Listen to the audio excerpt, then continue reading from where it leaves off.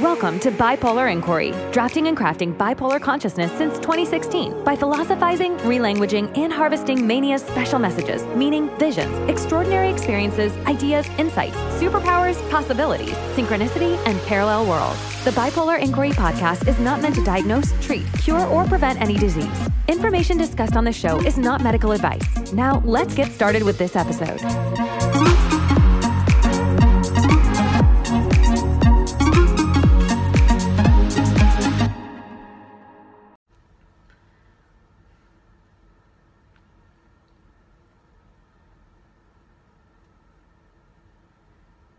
There's 5 days left until I leave for California, and I'm feeling like it's kind of like bipolar meets world,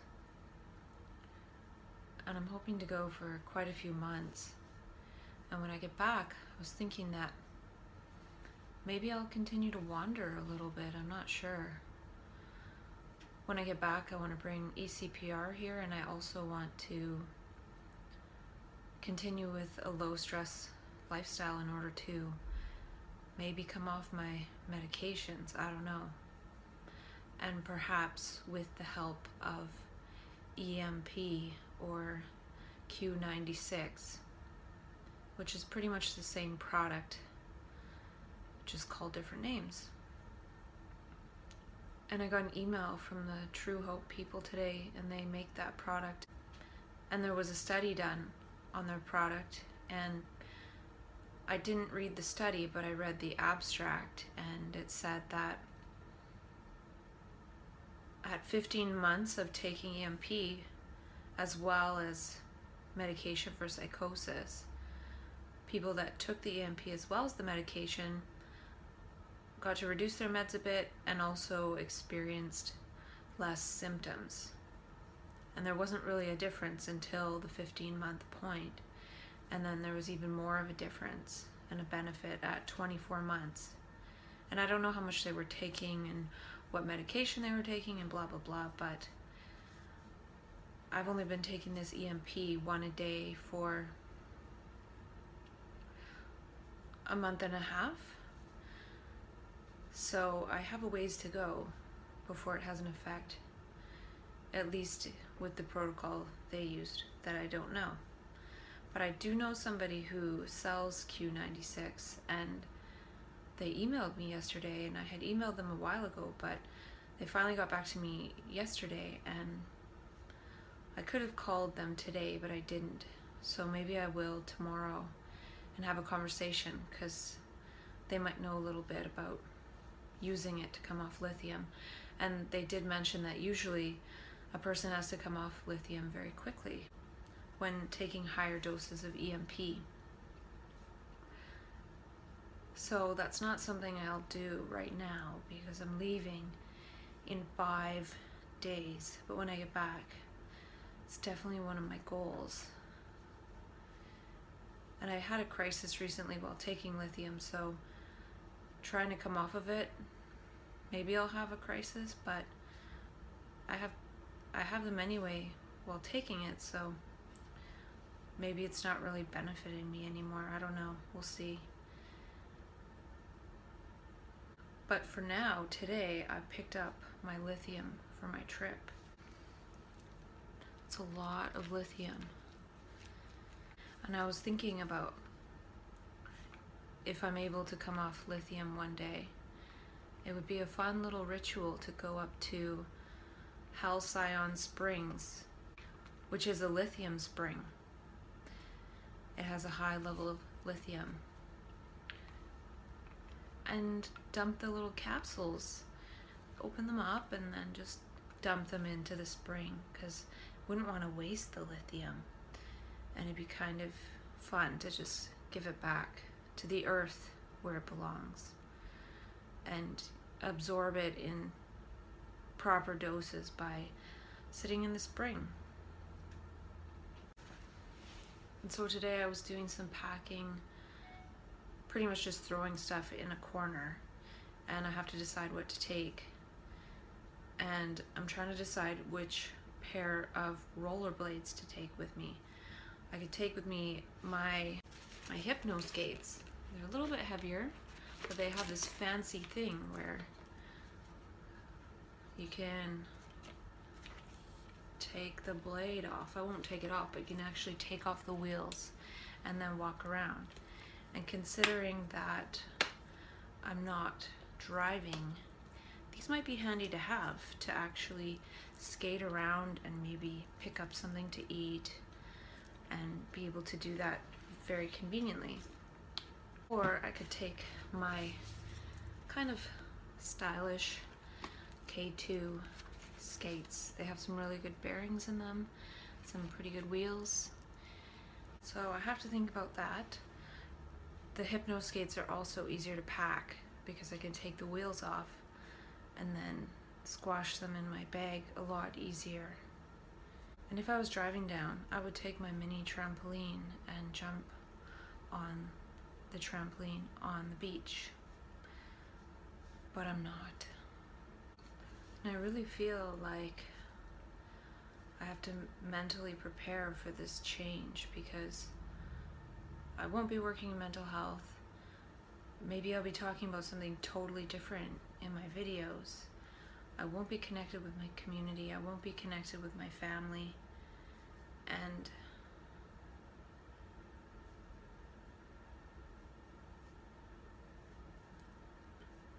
I feel a little bit afraid. But I also have this feeling that once I get there and see the sun and the beach and get settled, that I'll feel perfectly fine. And so I have 5 more days, and I feel like I need around a day total for packing and moving stuff around in my place in case it gets rented out. And tomorrow I'm gonna go spend time at the clubhouse, hopefully all day, see people. I really feel like I miss people right now. I don't really like being alone. And I want to spend a day with my family, so that's 2 days. Probably a full day for just last minute stuff. And then I have 2 more days of time. Today I did a bunch of laundry.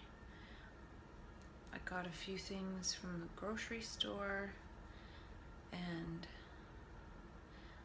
got a coffee from Tim Hortons so I could roll up the rim, but I didn't win. And I need 1 more sticker for my McDonald's coffee card. And I saw a McDonald's cup on the road when I was driving, and I thought it was funny because if I would have pulled over, there was probably a sticker on it, but I didn't, because it was sort of in the middle of the road, and that would have been really weird. But I thought, there it is, there's my sticker. And I have to decide if I'm gonna bring things like my hair dryer and my hair straightener, or if I'm gonna go curly while I'm down there, and if I'm gonna bring my vitamins or just buy them when I'm down there. I think I'm gonna go for packing lighter. And I've been writing in this notebook, but I've been writing stuff and I feel weird about crossing the border with it. So I'm gonna bring a blank notebook, and hopefully I remember to go back to this notebook when I get home. Or maybe it won't matter by then. I feel sort of like with my forgetfulness, being away for an extended period of time, I'll come back and I'll just forget everything. And maybe I'll feel kind of lost, and that could be a good thing. I was thinking about how it would be really cool to, when I do get a place to live, make part of it like a peer center of some kind. Because I have a lot of different things and stuff, and I kind of want to share them. So it'd be cool to make it a library with different resources and other things where people can come, and that way it's like starting a little community or something. Because I've also thought about living with roommates, or I'm not sure what to do, because the trouble is I'm vegetarian and I don't like the smell of cooking meat all the time, and so I am a little bit picky those ways, and so it might be difficult to have something like that. But and then I do want to work on the peer respite or the dream center stuff. I just feel like I'm gonna forget everything, but I guess that's what's cool about talking about stuff on video, is that I've talked about it with myself already.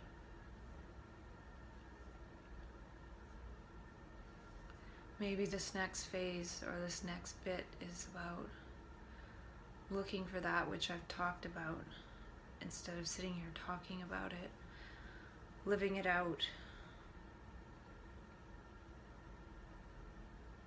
And I really hope I can trust that.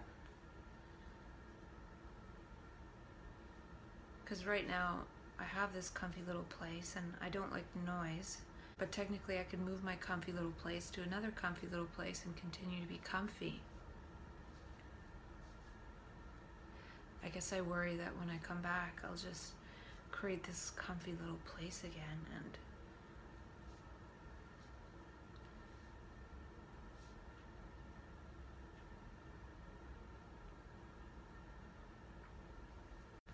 I looked over at the clock, and next week at this time exactly, 5:55 on Thursday evening next week, I'll be in California getting off the train at my stop.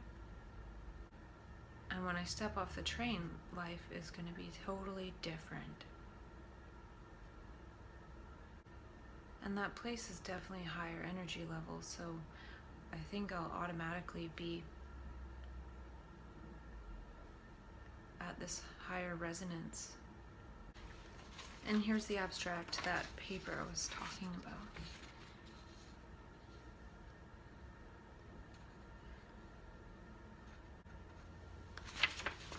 Adjunctive treatment of psychotic disorders with micronutrients. I typed up a document of alternatives and options talking about safety and respite and groups and different things, and I hope to work towards creating some of that when I get back.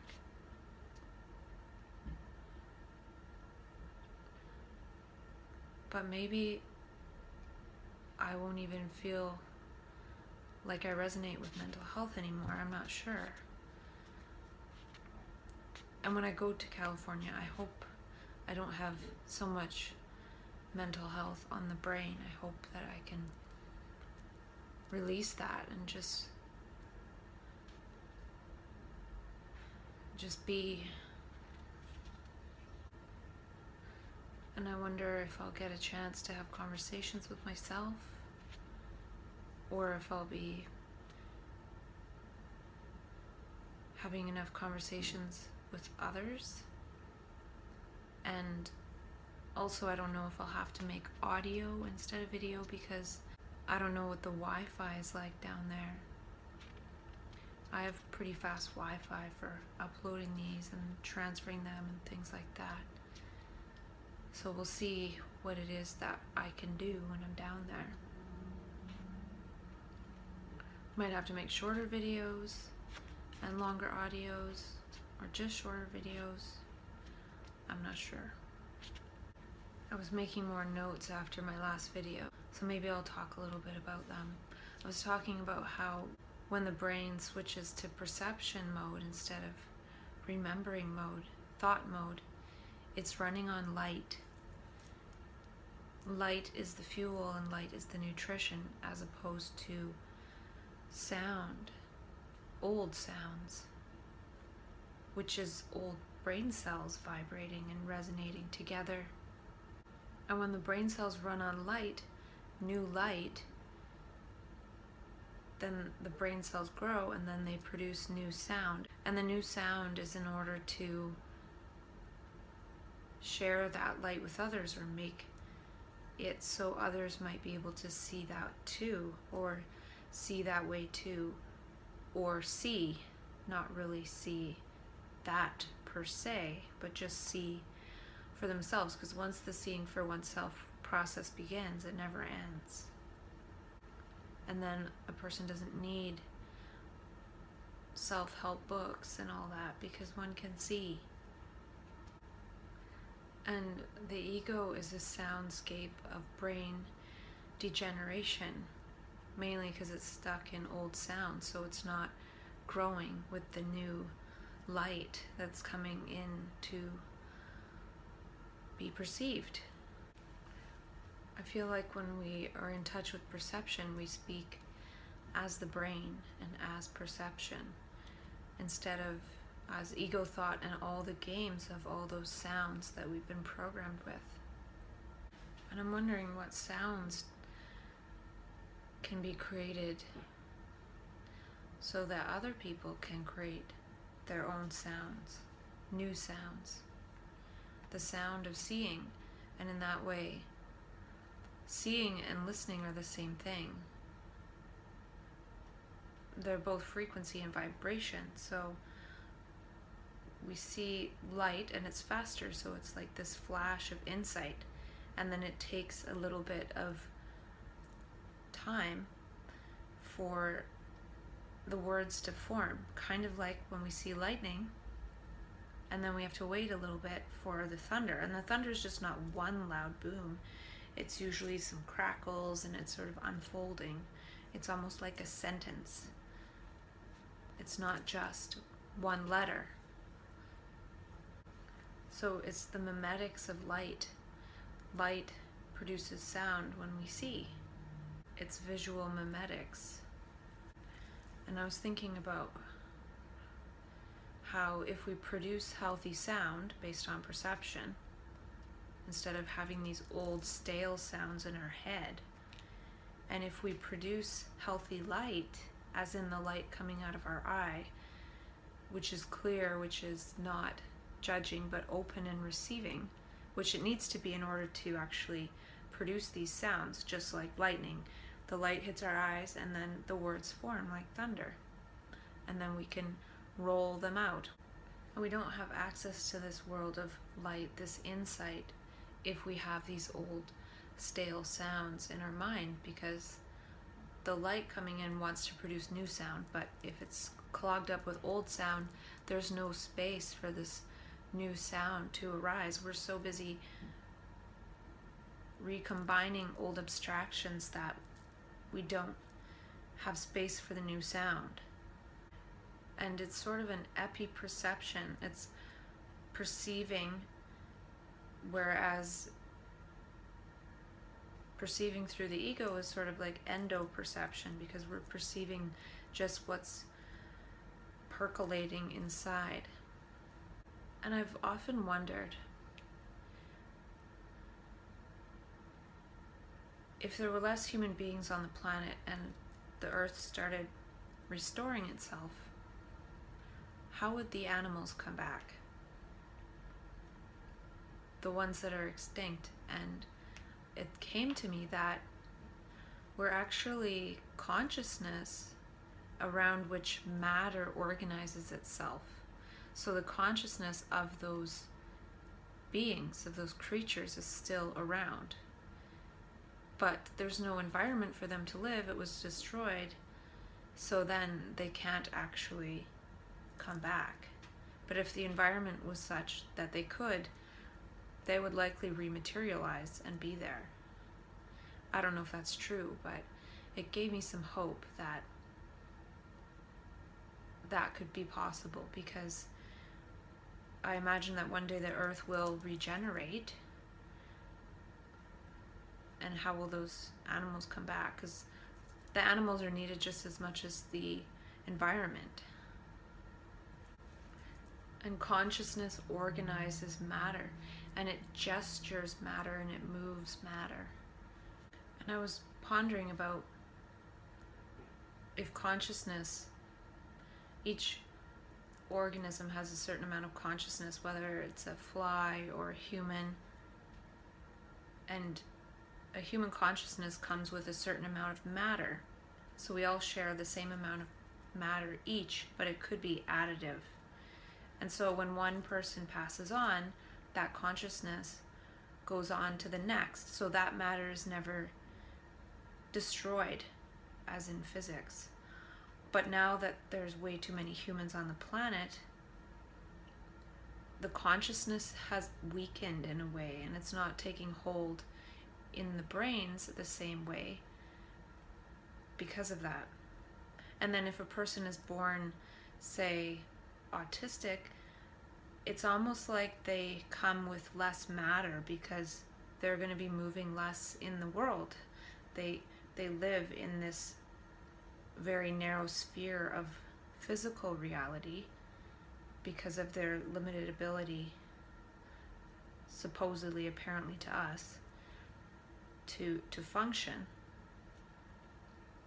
So in a way, they almost have less matter. This is not scientific at all. And the thing too is that as less consciousness is in the other elements or other creatures of the Gaia sphere, and more of it goes to humans, it narrows that too because of the fact that the diversity is lessening. So there's not the proper balance. So human consciousness is not taking hold because it's actually, there's just way too many of us. And so they experience less of this world of matter because of their inability to communicate. And they can't communicate because they don't have the same level of consciousness embodied. And consciousness is communication. And we're not in communication with Gaia, we're just mainly in communication with our own thought games. And in terms of the non-judgment, can we look with equal light at equal light? We all have the same light in our eyes. And I was also thinking about how the brain is a mirror. And so what do we want to see in that mirror? And so if we're being altruistic, we're activating our mirror neurons and we're seeing that in the mirror of our brain. And that could be why that's one of the fastest ways to be happy, is to do something for other people. I feel pretty tired today, and I don't think I even really feel like making a video, but I don't have much else to do. There's other stuff I could do. I noticed I wrote quite a bit, and if I do one more video, I might be able to catch up on it, because at a certain point in the next couple of days, I won't want to make videos because I want to catch up on all the processing and just go on my trip. And then who knows what I will be doing in terms of videos then. I finished off my big bag of Costco rice today. So technically I have no more dinner food for the next 5 days. So I'm not sure what I'll do. Maybe go out for dinner some of the nights, or just eat whatever day by day. Not very interesting. I was thinking about the rat park study, and I don't know all the details, but from what I recall, they did a study where they made this magical wonderland for rats, and then this other land for rats where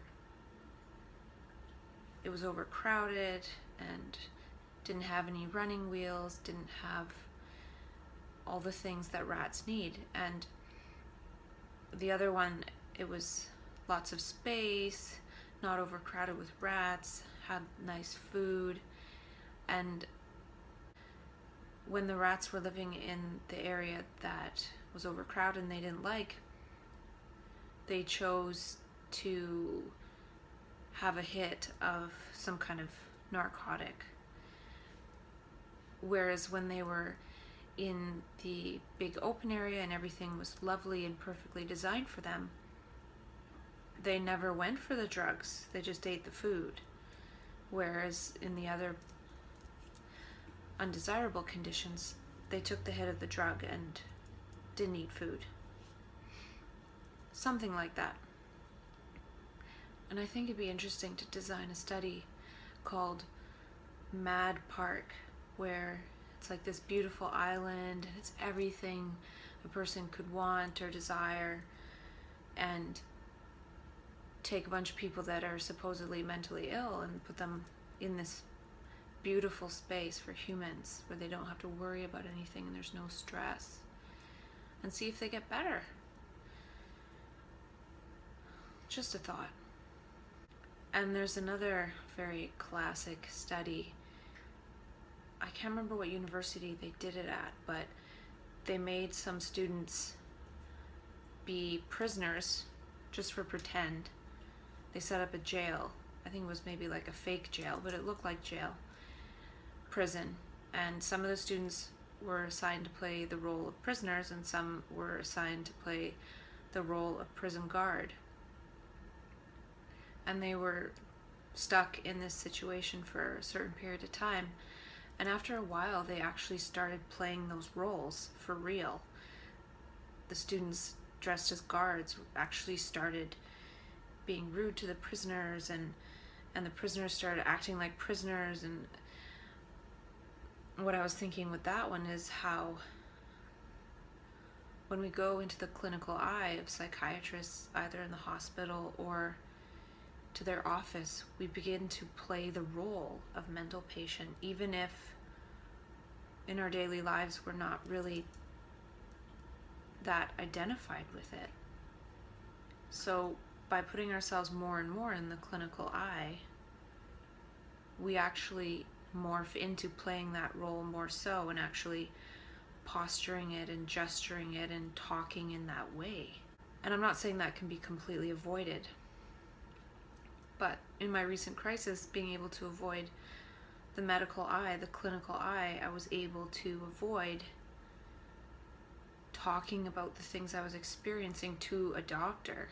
So it might be one thing to talk about the things I experienced to myself or to a friend later on, or even a clinician later on, maybe. But it's another to have to talk about it when it's actually happening to a professional like that, because then it gets warped into the perception of mental illness. And by avoiding that, I was able to avoid having that measured out. So what I'm trying to say is, there's a lot of talk about your mental illness and all that, but I almost feel like if some of us are able to get strong enough to go through crisis by ourselves, and I'm not recommending this, I'm just saying that I was able to, it goes sort of against the whole, oh, go for help and talk about it and all that. But it avoids me putting myself in the position where I have to play that role. And last time when I went to the psych ward, I had to play that role, and I was put on a medication that made me enact and play that role even better, which was to my detriment, because I was terrified and put on a treatment that made me worse, and then that justifies me looking more and more like a mental patient, which makes it harder to get out of the situation and recover. And then the recovery is recovering from that, from being under the lens of a pathologizing eye. So what I've learned is just lay down, surrender, and go through it. Don't talk about it. I was around my family. I didn't tell them that I was in absolute hell for 2 days, which seemed like longer. They brought me something to drink, and I just rolled over and went back to sleep. They didn't have to know what I was going through. Now, that takes practice, and that takes time to understand how to go about that. But once I got to a point where I could do the thing they do to me in the psych ward, but by myself, now I can just do it by myself, and then I don't have to go talk about it.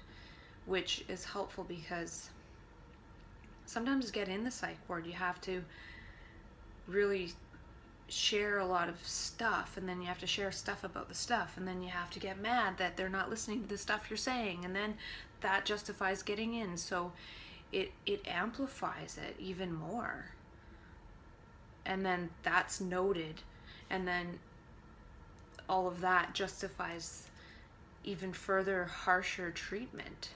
Whereas if I didn't have to go through that amplifying process in order to get help, then maybe it's just not as big and I can go through it myself. And again, I'm not recommending this unless it's very, very carefully planned and it takes time to know what works and what doesn't work and how to keep oneself safe. And I have that zap strap where I can fasten myself.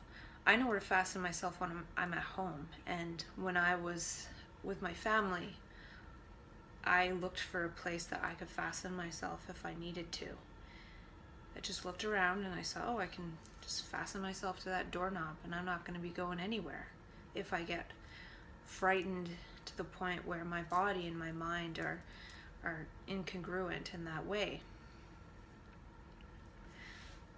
So what I'm trying to say is, when we encounter the role of psychiatrist, we play the role of that which we're supposed to play in that situation. And even if we try to not play that role, that could even be construed as a symptom of our illness. Like a personality disorder. If one time we go in and we're upset about something, and the next time we go in and we feel fine, and we feel like ourselves, but that ourself might actually be interpreted as something wrong. So there's no escaping it, really. Unless we can get to the point where we can go through a severe inner storm and just take it, just surrender to it, and just lay down and just don't move and just wait it out, no matter what happens. Because if we walk around and start talking about stuff, then we get labeled with more stuff.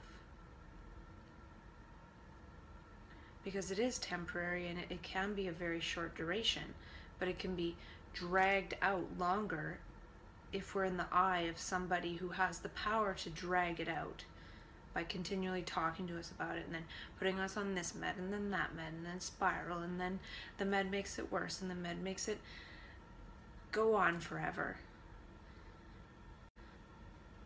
So one of the ways to help with this whole recovery journey, as it's called, is to not just recover, but to also along the way really pay attention to ways that we can help ourselves get to the point where we don't need that type of crisis intervention, because a lot of times it can make it worse before it makes it better.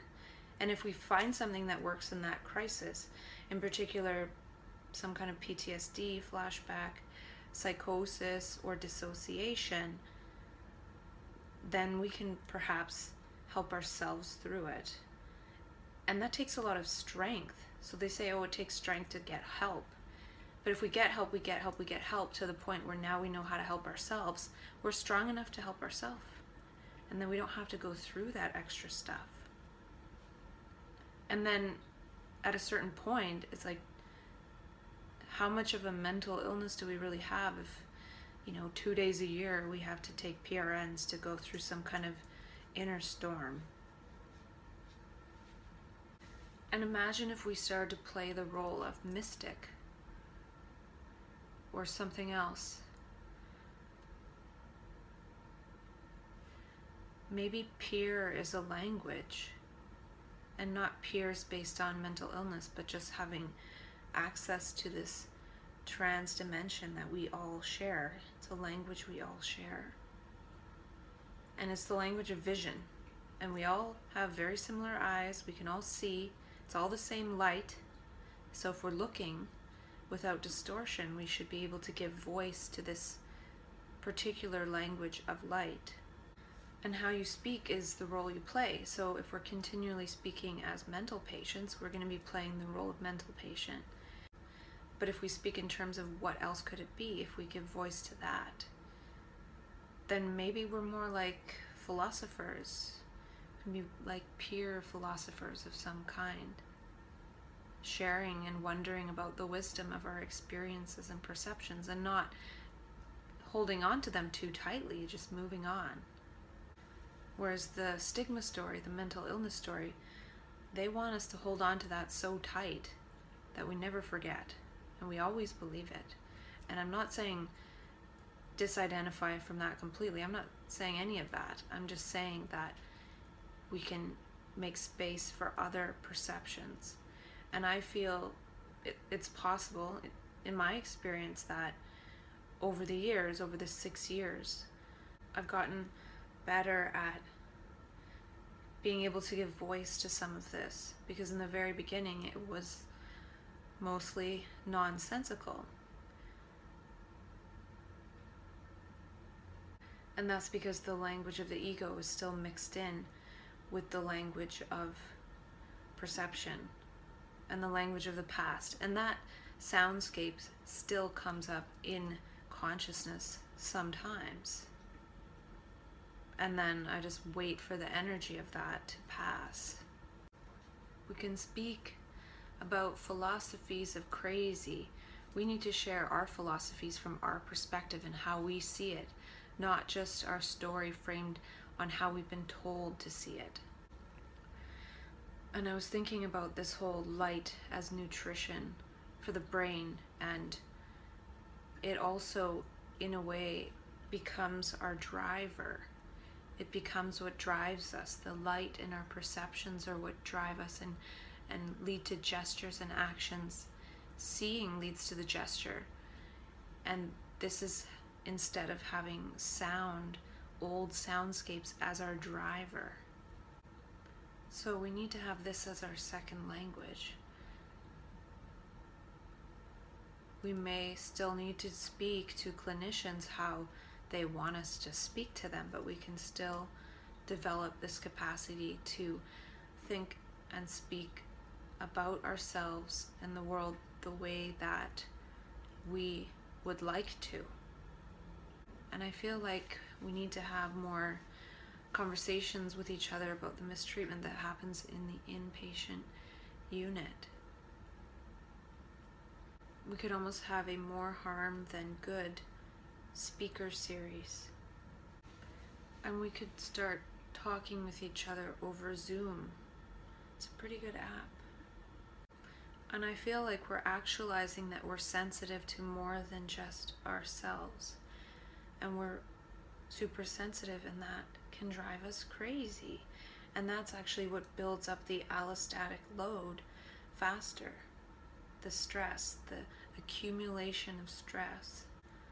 I've shared my story in the past with different groups, and one of the things I talk about is grieving the loss of one's former self, and it took me several months to do that.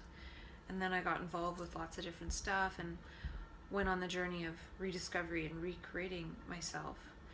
I like to say rediscovery and recreation as opposed to recovery, because recovery sounds like recovering over the problem and then pretending everything's okay and then going on. That's something that medication does. It's good for recovery. But anyway, I feel like by talking about ourselves and thinking about ourselves in different ways, it will help us grieve the loss of our former selves more easily. I was able to grieve the loss of my former self, and luckily I was immersed in a community and having fun, so I didn't hold on to that as much.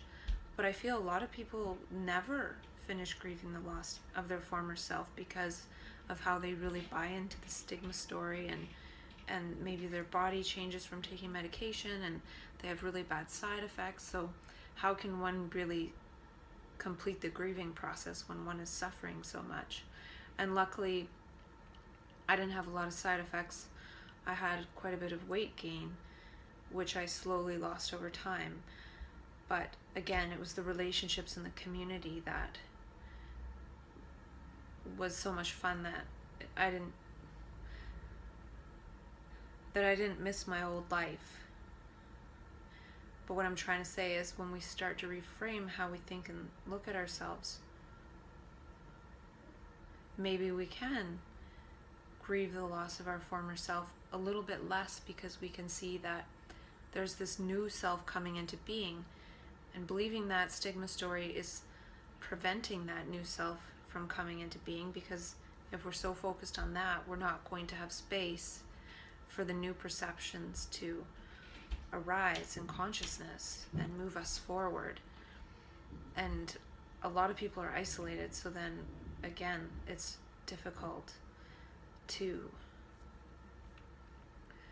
grieve the loss of one's former self. And we're never really told that there is an extreme period of grief, and a lot of that grief is due to what is piled on us through the process and through being indoctrinated into this whole paradigm.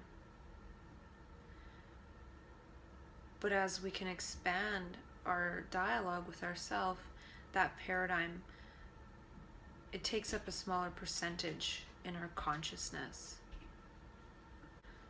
I feel more of us have to be peer perspectivists. So even if we're not peer support workers or peer specialists or peer coordinators or any other kind of peer, we can still be perspectivists. We can still share our perspective. We can still stand up and speak up about things that we see, that even small things that need to be changed. And if more and more of us say these things, then it will change things over time, because the system doesn't even necessarily listen to peer support workers and collaborate with them.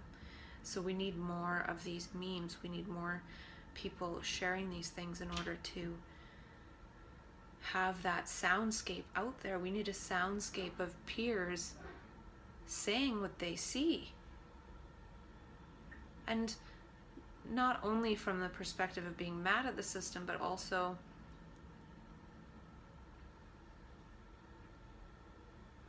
to try to help the system so the system can help people better.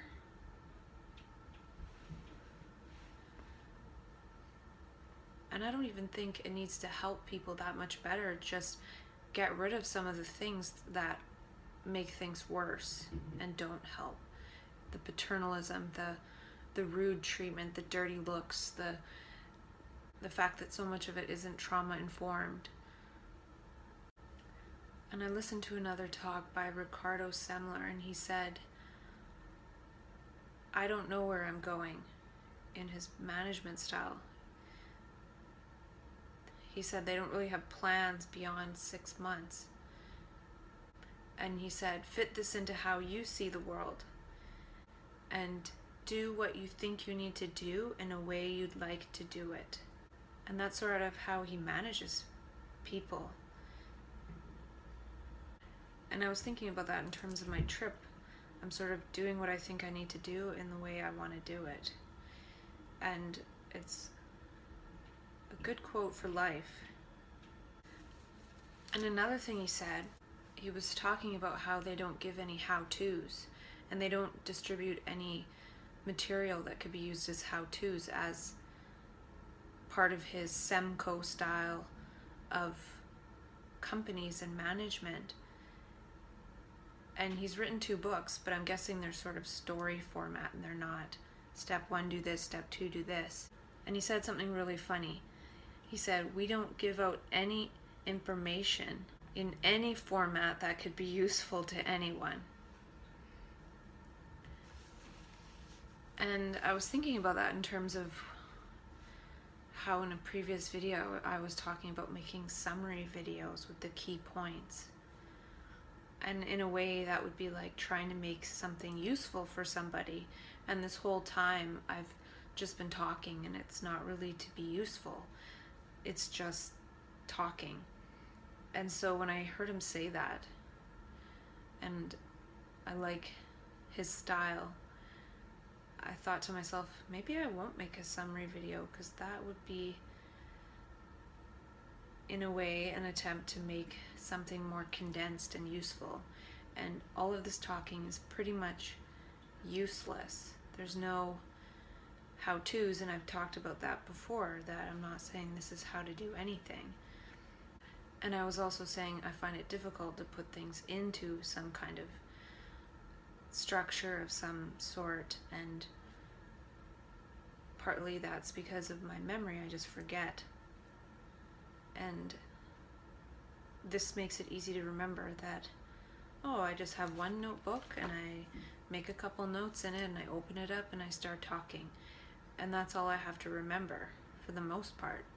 And the rest of my life is whatever I see in front of me, and that's it. So yeah, maybe no summary videos, though I could watch or listen in order to extrapolate things, but maybe not. And I was also thinking that it would be good to go back, because I sort of want to know what I said so I can do some of what I said. And another way would just be to share all these videos and then wait for people to tell me what I said, if people ask. So realize and remember things that I said through what people talk to me about, because I'm assuming that I'll get a few conversations started, maybe not many. Doesn't matter. Again, this isn't about how-to, this isn't about useful stuff. This is just about seeing and communicating with oneself in a different way.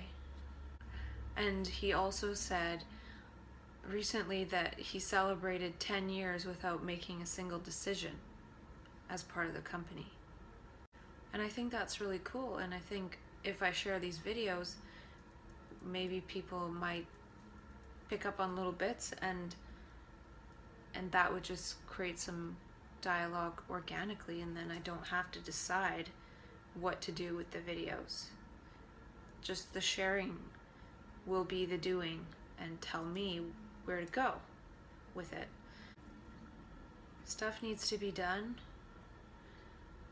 We each have a piece of the puzzle. Maybe there's some kind of peer puzzle. And what's your piece of the puzzle? What's your gift? And he also said, don't make a decision and a solution will come up that's not your solution alone. And again, a decision is thinking. It's sort of saying, should I do this or should I do that? And when we're not doing that and the mind's quiet, something else arises in consciousness. And it's not the ego deciding. So it's similar to what I see with perception, and so I really like his style and his principles. They're really out there, and I think if we ever do have some kind of sharing as peers, it needs to be out there and organic like that. And oddly enough, I was on the Emerging Proud blog, and at the bottom somebody had written a blurb about teal organizations, and I only read about that in that document by Leading Wise, and then lo and behold, it was on the Emerging Proud blog. So it is definitely something, this whole concept of teal. I think it's something to do with spiral dynamics as well. And again, it's what is evolution, or what is the world or the universe asking of us? And it seems that the world is asking me to talk to myself on video, because I am, and I have about 170 videos, varying in length from 3 minutes to an hour and 10 minutes. And it's just about planting seeds, and these are seeds of consciousness. Words are seeds of consciousness. If they hit the clear mind and paint a picture or have some sort of impact or impression that creates the space to see that which the other is talking about, And he mentioned how current business models are anachronistic, which means something like out of place in time. And I feel like the mental health system is anachronistic.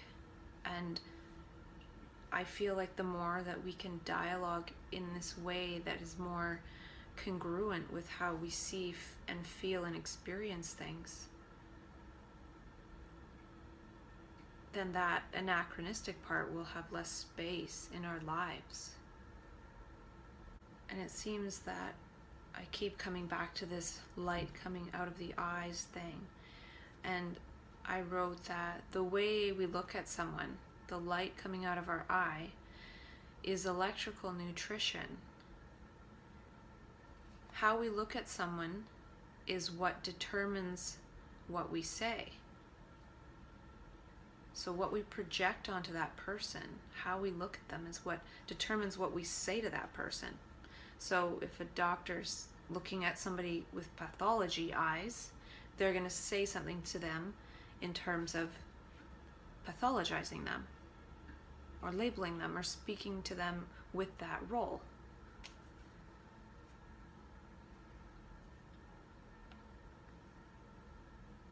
And that soundscape creates the soundscape of the other, so it creates the response of the other. So the light of our eyes and how we look determines the soundscape that we project, and then that soundscape from the light of their eyes is what creates the soundscape of response, or the action of response. But whoever it is who's looking at someone might not have to even say anything. The other person, if they're sensitive, can read that energy, and it's probably from the aura as well as the light coming out of one's eyes. You think of holograms, and if somebody's thinking something and projecting images of that person, or judgments, or measures and evaluations, it could be holographically coming out of their eyes, even in terms of an interference pattern. And the other person can actually see that and read that, especially when a person is in crisis, because they're very sensitive to things like energy. And this light in the eye phenomenon could also be how people will randomly come up to us and start talking to us about something, or bring us a message. They can read that. And that could be something to do with synchronicity. It could be synchronizing something about the eyes. And that's the thing, when a person is in that clear space, one can just look in the eyes and come up and give a message, or give something based on the emptiness, because when one's empty like that, one can receive, whether it's the light in someone else's eyes, or they actually coming up and saying something, or helping with something.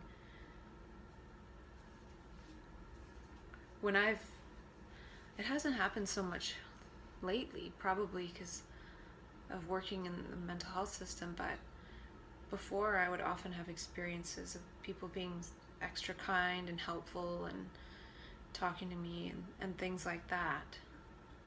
And we highlight things with what we say. We create that as light with the sound images in our minds. Sound is creative. First there was the word. And sound creates matter by saying what's the matter. And we can speak lightness. Words can bring humor and lightness. And I do feel I need to get back to that humor space. And maybe one day I'll have talked enough about this where I can just get back to that space of laughter and lightness. And I had an insight that the brain grows with new sound. And when we have all these old sounds spinning in our heads and there's no space in between them, it blocks new light from coming in and creating new sound. And that sound is blocking the new light. And whenever we have those moments where we actually see something beautiful and our mind is quiet, because the mind is quiet, we experience awe. like, wow, that's so beautiful, and we're speechless. But it doesn't happen very often because it's always talking about old stuff, and old stuff isn't awe. So I was thinking about how awe is actually just a concept. It's something we experience because most of the time we're just babbling on about old stuff. But if that babbling wasn't happening and we were always perceiving, there would be no awe. Awe is a product of a noisy, egoic mind, just like the concept of flow. These concepts of these modes of consciousness that we're just barely able to get into, and we make them into these huge things because we can rarely get into them.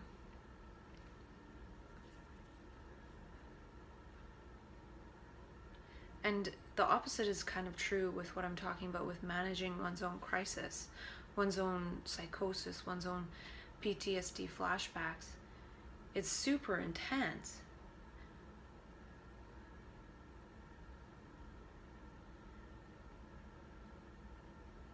And we make it into this big deal, like mental illness and this huge system around it, when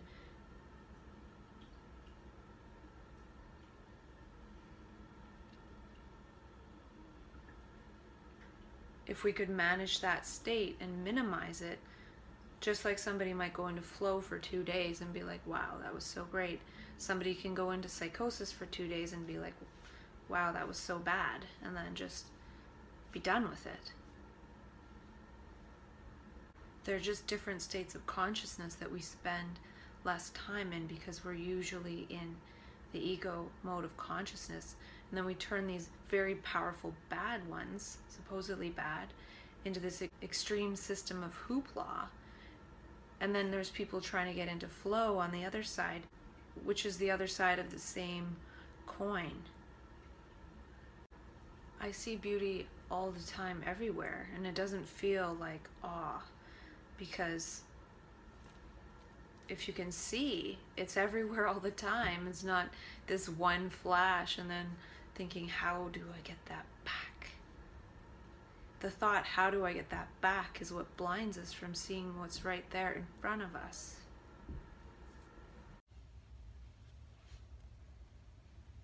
I'm parked at the park.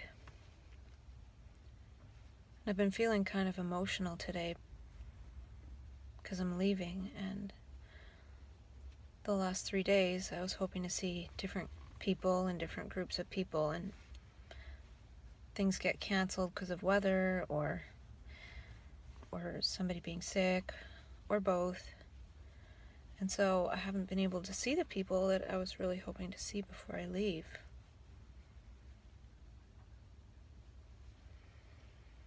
And it almost feels like the universe is giving me a taste of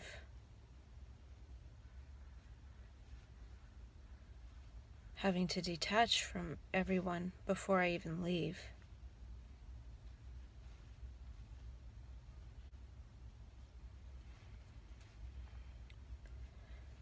So hopefully I get to see people at some point in the next 4.5 days. But we'll see, because not all the variables are within my control. Guess I'll go home and do stuff to get ready to go. I feel like I just want to be around people already. And I wanted to be around the people I know, but it's not working out. So I just want to go, so I can be around people. Guess I'll probably make some videos when I get home.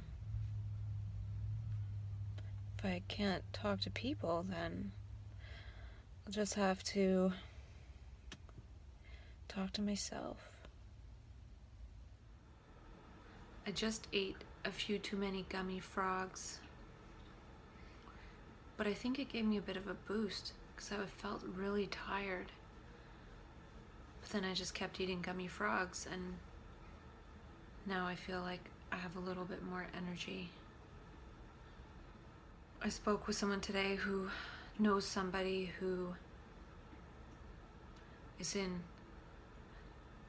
a worst case scenario situation when it comes to being medicated, being stuck in a long-term facility with no control over one's medications and being medicated and change medications, and there's no way out.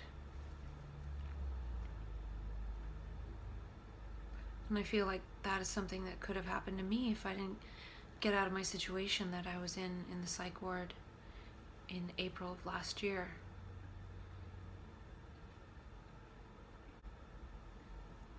And I remember last year when I got out of the psych ward, I was talking to somebody who makes documentary films, and I was thinking about making a documentary. And he was ready to get into it right away, but I was thinking that I wasn't quite ready because I wanted to be able to speak from the vantage point of being off medication, not just sharing my story about mental illness. And I'm still not off medication, so I'm still not there, but I was thinking it might be interesting to explore attempting to try and get this person out of this facility. At the same time exploring ECPR and creating a community that has that context of not pathologizing people first. And also my journey towards getting off psych meds. But I don't know. These videos might end up being a documentary of sorts. And it was a pretty powerful conversation. This person's also interested in respite centers or healing centers that have alternatives to all of this harsh medication, and also helping people come off medication. And I feel like these are conversations that we need to have as peers and realize that there are other options out there. Seeing what resonates and then starting to request or demand that other things be made available and other avenues made available for people to come off meds if they don't want to be on them anymore, and not just taper off them quickly, which is often done and then it's not successful and then it's seen as a person needs their meds, but slowly, carefully, properly, with lots of other types of supports in place. And these are all really big topics, and I'm just wondering if while I'm down in California I'll want to work on this stuff, or if my attention will be diverted elsewhere for a while, which could be good. I'm really not sure, but I do feel like I don't want to be put in the path of pathology again, so I have to keep myself out of that line of sight. And I'm wondering if I need to put this conversation with myself away for a while I'm away. Talk about something else. Talk about things with myself that I would talk about with myself if I had all the gifts of this transformative process without the detriments. And again, work on moving towards the gifts and not focusing on these negative aspects. And I feel like right now it's hard to breathe, like there's no oxygen in this place. Sometimes it smells so strongly of cooking meat, and that grosses me out, so I turn on my diffuser with the essential oils, but then I'm like choking on essential oils, so it'll be nice to get some oxygen. And this person clued me into NAC, or N-acetylcysteine, as an antioxidant, because they said that the brain actually has a higher oxidation rate in people with bipolar and other diagnoses. At least they're finding that out through research. And then NAC helps to mitigate some of that oxidation. And to me that makes sense, because I feel like if people that are labeled are more perceptive, we're processing more information and more energy, and then that could cause more oxidative stress in the brain. So I feel like some of us have the potential to get locked up in long-term facilities because of this iatrogenic factor. And then it's very difficult to get out of that situation. And I was thinking about the term emergence, because spiritual emergence is another way to describe psychosis or spiritual emergency. And I've heard before the word emotion be described as emotion or energy in motion. So if we think about the word emerge in the same way, it's energy merging. And what is the energy merging with? And I think that the energy is actually merging with each other, with other people. And when that happens, we perceive as that oneness, as that wholeness, and we see that we are that mirror, and whatever is there to be perceived in the moment is on that mirror, and that's how we can feel the situation so strongly, and we feel it as ourselves. Even if it's something that's happening in the situation or to others, we feel it as we would feel it in ourselves, and that's the empathy. And the reason I am talking about this is because I feel like we need to have a language of emergence. So if we're able to emerge or go through this process, we need to be able to speak in a way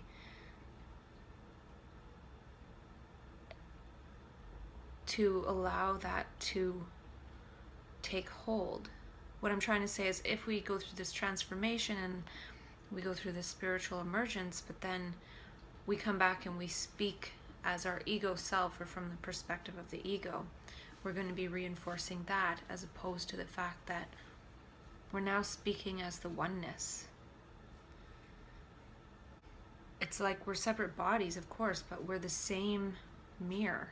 And when our mirror is clear and we've emerged, we can all see the same thing in our mirror, because we're not blocked and blinded by our own personal prejudices and ideas and ideologies and all the things that are programmed over our mirror, over our clean slate of perception.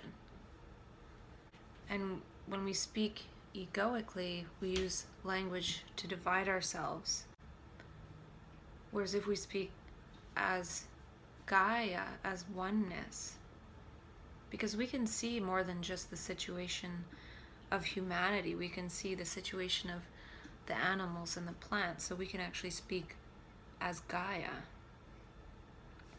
There's this Gaiac language once we've merged with the Gaia sphere, and we speak as that, and we feel as that, and we share as that, not from our own little vantage point that we used to have. Because I feel like it's possible that some of this emergence can happen, but a lot of the healing is directed towards reintegrating as an ego, as opposed to reintegrating or integrating as this Gaiac consciousness. And then one person might say, well, yeah, I'm spiritual, and I'm spiritual, and I'm spiritual, but we're still all seeing and acting separately. And I feel like when we merge, we see together, and we can see the same thing at the same time, but that thing that we see is always changing as time and space unfolds. So if we have a spiritual emergence and then we sort of take that as what spirituality is, once we've healed and integrated again as this ego, then it prevents the further unfolding of what we're designed to unfold together.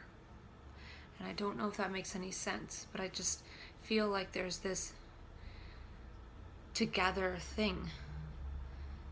And if we use the ego language again, we're using that me language, and that's our own voice turned against us, and that creates this sound barrier. And when we have this sound barrier up of our little individual beliefs, we can't see beyond that. So what I'm trying to say is this spiritual emergence doesn't necessarily end per se. We have to continue to let go of our perceptions and beliefs in order to remain clear to see the next thing.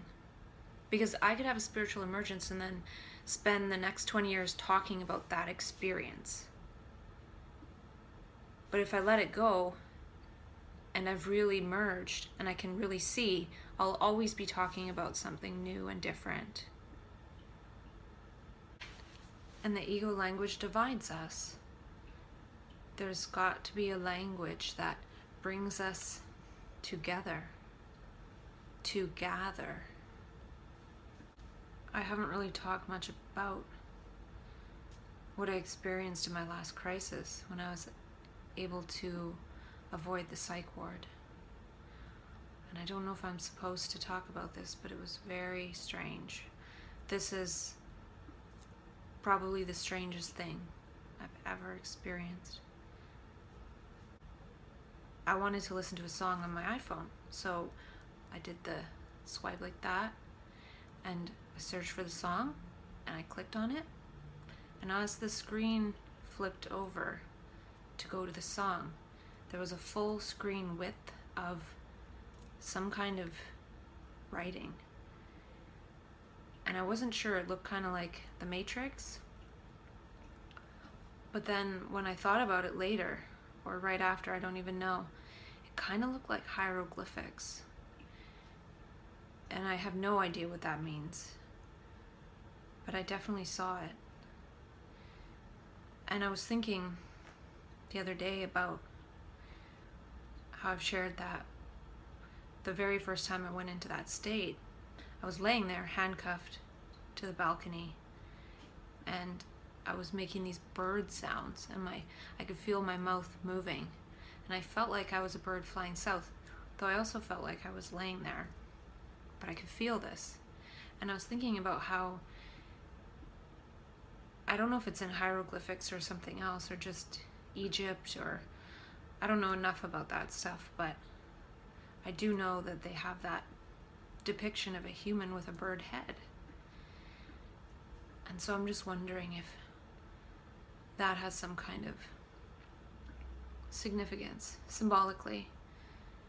And I also remember in the first experience of that state, I felt like when we sleep at night, our souls kind of go up into the birds, and I could see all these birds flying around all the time, and even going in apartment windows. And I also felt like the world was upside down, and I felt like there was another world on the other side of the sun. Like you could go through the sun to a different earth. And those are just not really related things, but this language that I saw on the iPhone was just weird. And I'm on an email list for a guy named Michael Stone, and he's a shaman. And he said that one of the ways to create change is by changing the community listening field. And he didn't go into it in the email, but it made me think of my process of self-dialogue, because I'm changing the listening field of my conversation with myself, at least. And to some extent, those vibrations are going out into reality, but they're also being recorded and shared, potentially. And that will make those vibrations extend and perhaps change the community listening field of peers, even just a little bit. And if I do share it, I hope to become more interconnected with my peers and people who go through these sorts of experiences. And for years and years I've been attempting to share but never quite getting there. I remember 10 years ago I bought a laptop thinking that I'd be out and about and then actually creating something on the laptop, but I didn't really do anything. And then years later in Mania I bought another mini laptop and I did use it, but not really for sharing.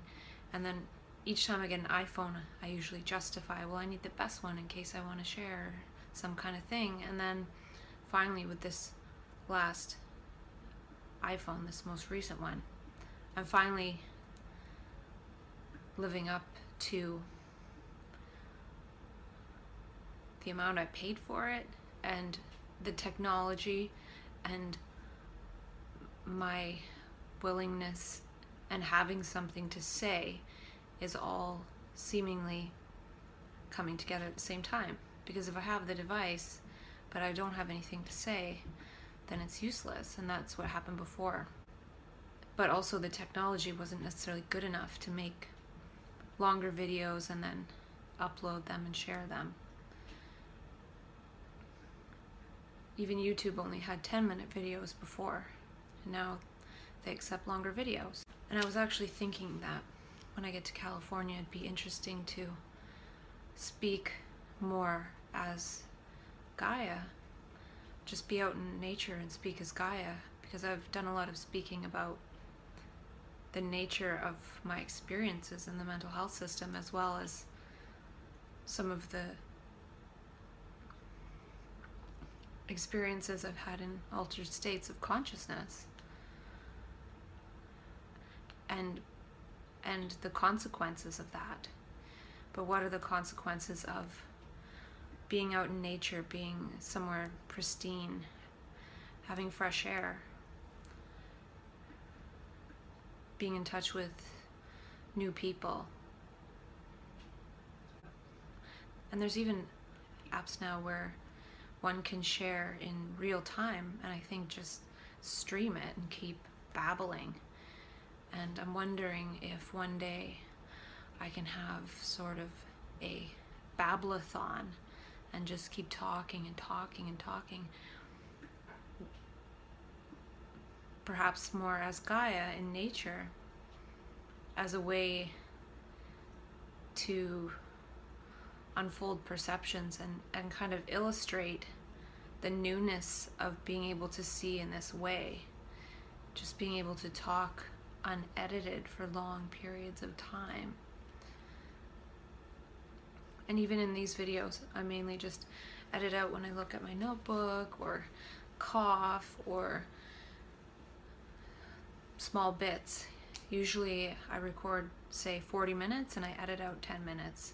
So it's just mostly just talking and talking and editing out most of the gaps in respect of people's time. I could just not edit them out if I wanted to, but one day perhaps I'll get to a point where I can just talk for 20 minutes straight, unfolding something as opposed to talking about these little fragments of things.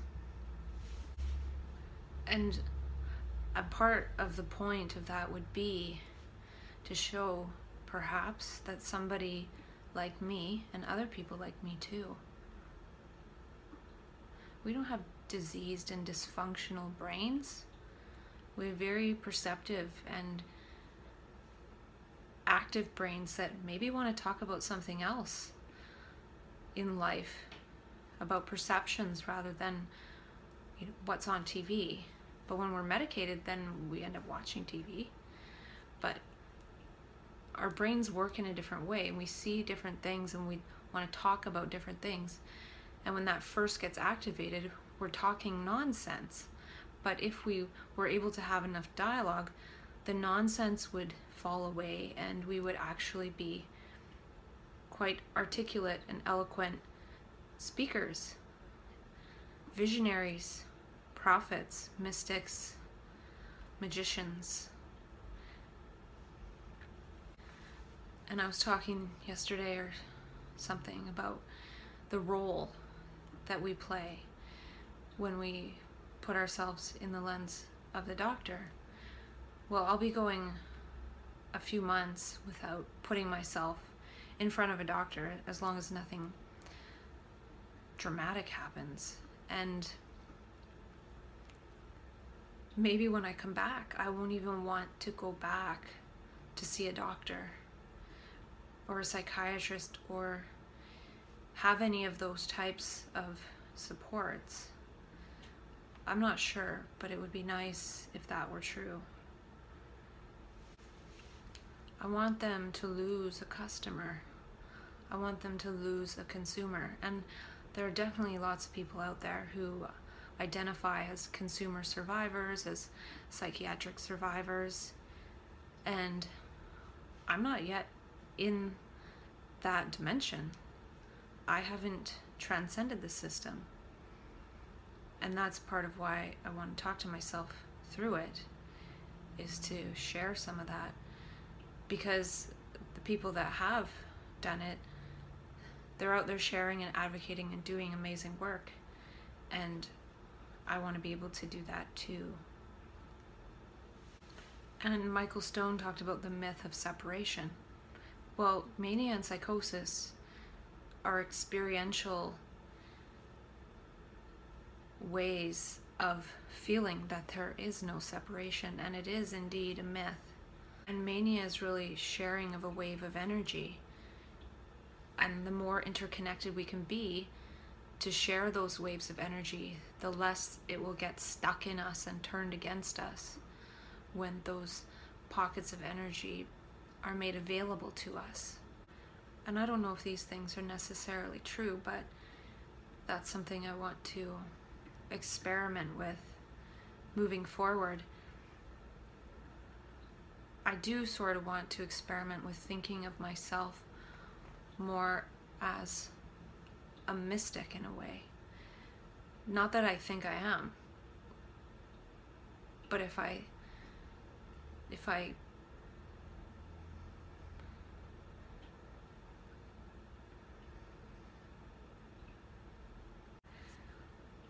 don't actually think I can think of myself that way. It would be more speaking in such a way that others might recognize me as such, but I'll be totally oblivious. I'll be like, what are you talking about? And just whatever. Have no real concept of me as a mystic, because that can't really coincide. I feel like I can think of myself more as a philosopher, a lover of wisdom. The mystic part comes with interconnectedness. I don't think a person can be a mystic in isolation. For example, a person labeled and diagnosed, if they were recognized as a mystic and supported on that trajectory, they would be a mystic, but that can't happen in isolation. It needs the support of the community recognizing that. Whereas if they're seen as pathological and having some kind of brain disease, they're going to be funneled into that channel. So I'm no longer going to funnel myself through that pathological path. Krishnamurti says in one of his many videos that, what shall I do to affect this society?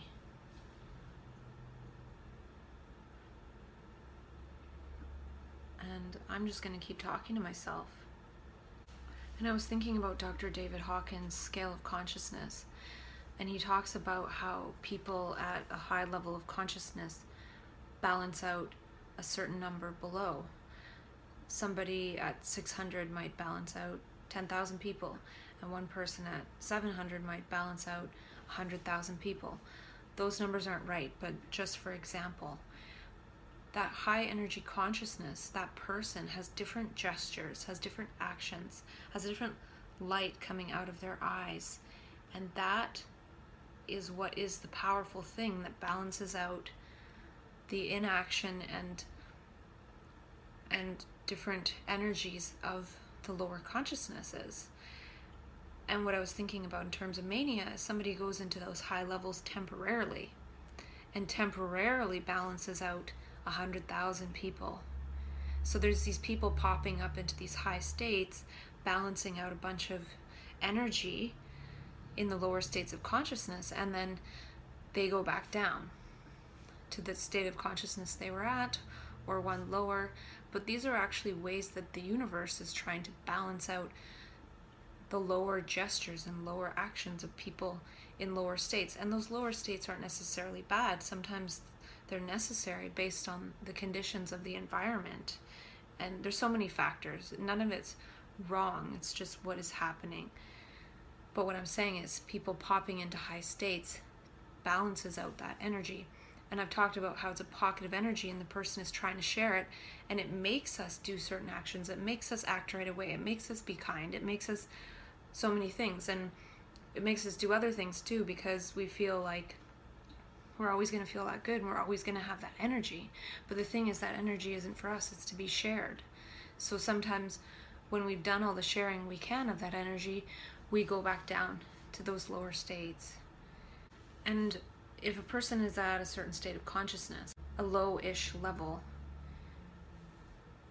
those gestures and those actions of higher states are not actually embodied in their physiology and their neurology. So they get the high energy that puts them up there, they get the blueprint, but it's not fully embedded. And then the person falls back down, but at least they have the blueprint. So that's why it's important to do some of those kinds of gestures and connect with altruism of our own will and volition, instead of that will and volition of that energy of consciousness. And again, people go into mania and fall out of it to the detriment of themselves. It's a very dangerous state. There's no real self-interest in that state, and it can get to that point where it seems there is some self-interest. So mania is about learning to share this energy and consciousness. And as we learn how to do it, it no longer feels like mania. It just feels like baseline. And Krishnamurti asks if there's an action not dependent on past or future patterns. And to me, that's a state of mania. All time is now. Action. And I feel like it can only happen when we are perceiving what's in the moment now. If that's not happening, then we're acting based on a thought pattern. And Krishnamurti often talks about what we are today will be tomorrow unless there's a radical mutation in the mind. And I feel like this mania process is a radical mutation in the mind. We're all of a sudden very different. And it's not based on past conditioning and thought patterns. And this energy wants us to mutate in this way. It's a manic mutation. And we're medicating this radical mutation in the mind.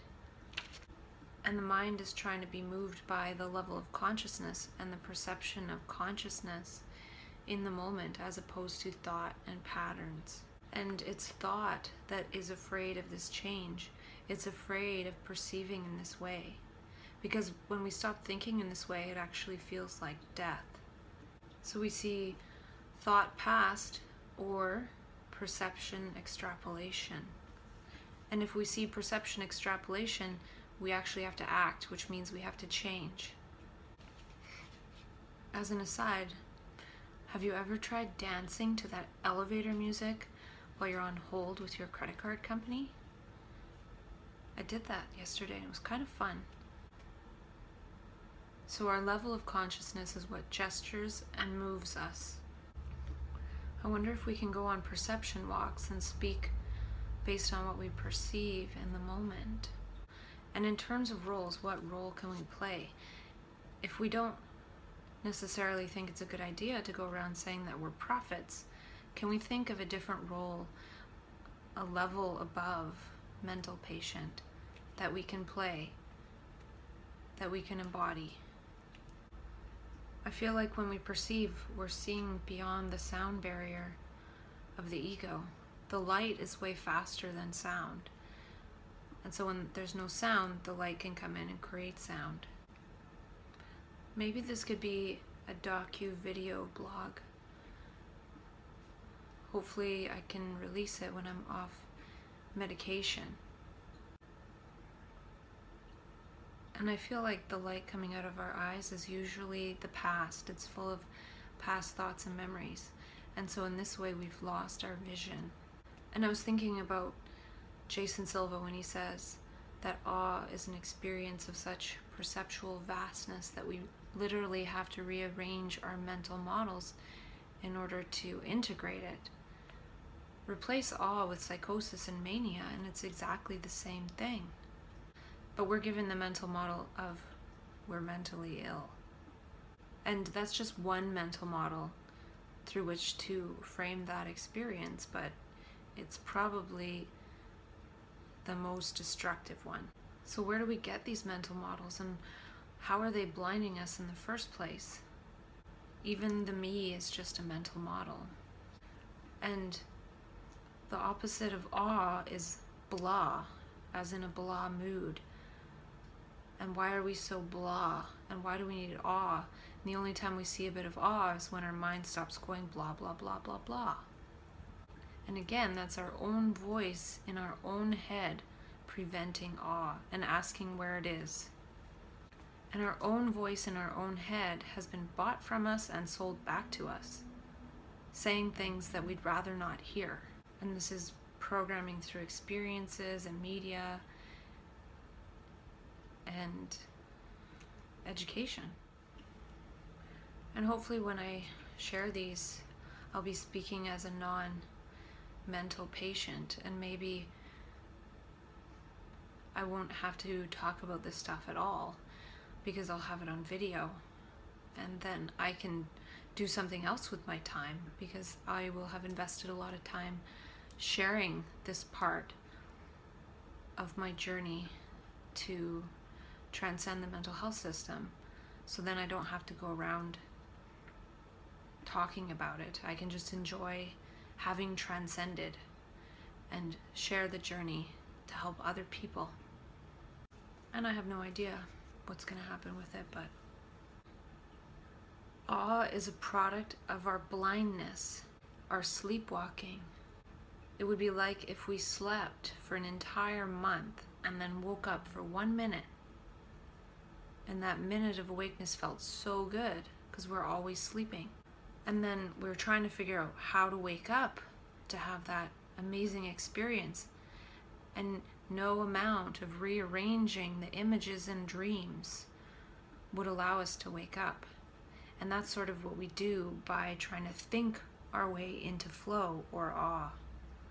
And our voice is a seed, and it only grows by actually vibrating the voice box, by using our voice. Our voice is the most powerful instrument we have, and mostly we just have it repeating in our head old thoughts. And how much time do we actually spend using our voice in a creative way, saying something new? And by using our voice in this creative way, saying new things, we're growing new brain cells. But by using our voice against us in our own head, not actually using our voice box, but somehow producing that sound without a voice box, we're scarring our brain. But the vibration of our own voice actually grows new brain cells, especially if we're saying something new and seeing something new. Because if we're saying something new, we're seeing something new. And that integrates the voice with the eyes. That integrates vision with sound. And in that way, the two are in harmony. If we're speaking as that which we perceive as the moment, in the moment, those two faculties are in harmony.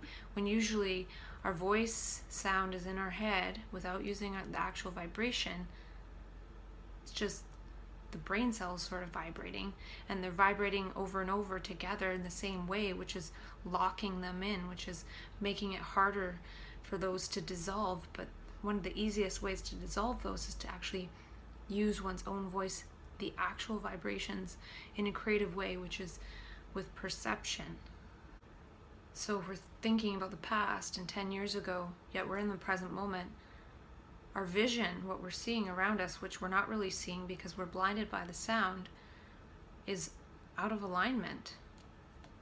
So they talk so much about present moment and how to be in the present moment and everything. just perceiving and speaking as the moment, in the moment, is being in the present moment.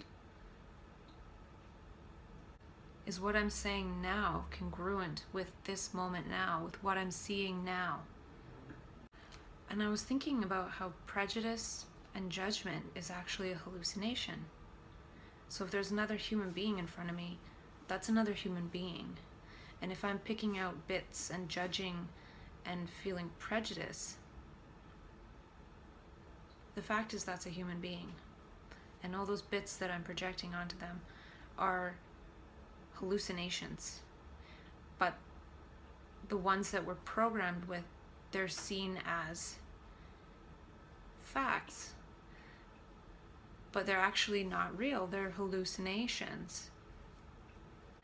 And the point is that when we hallucinate, we can't extrapolate. When we're projecting, we can't see.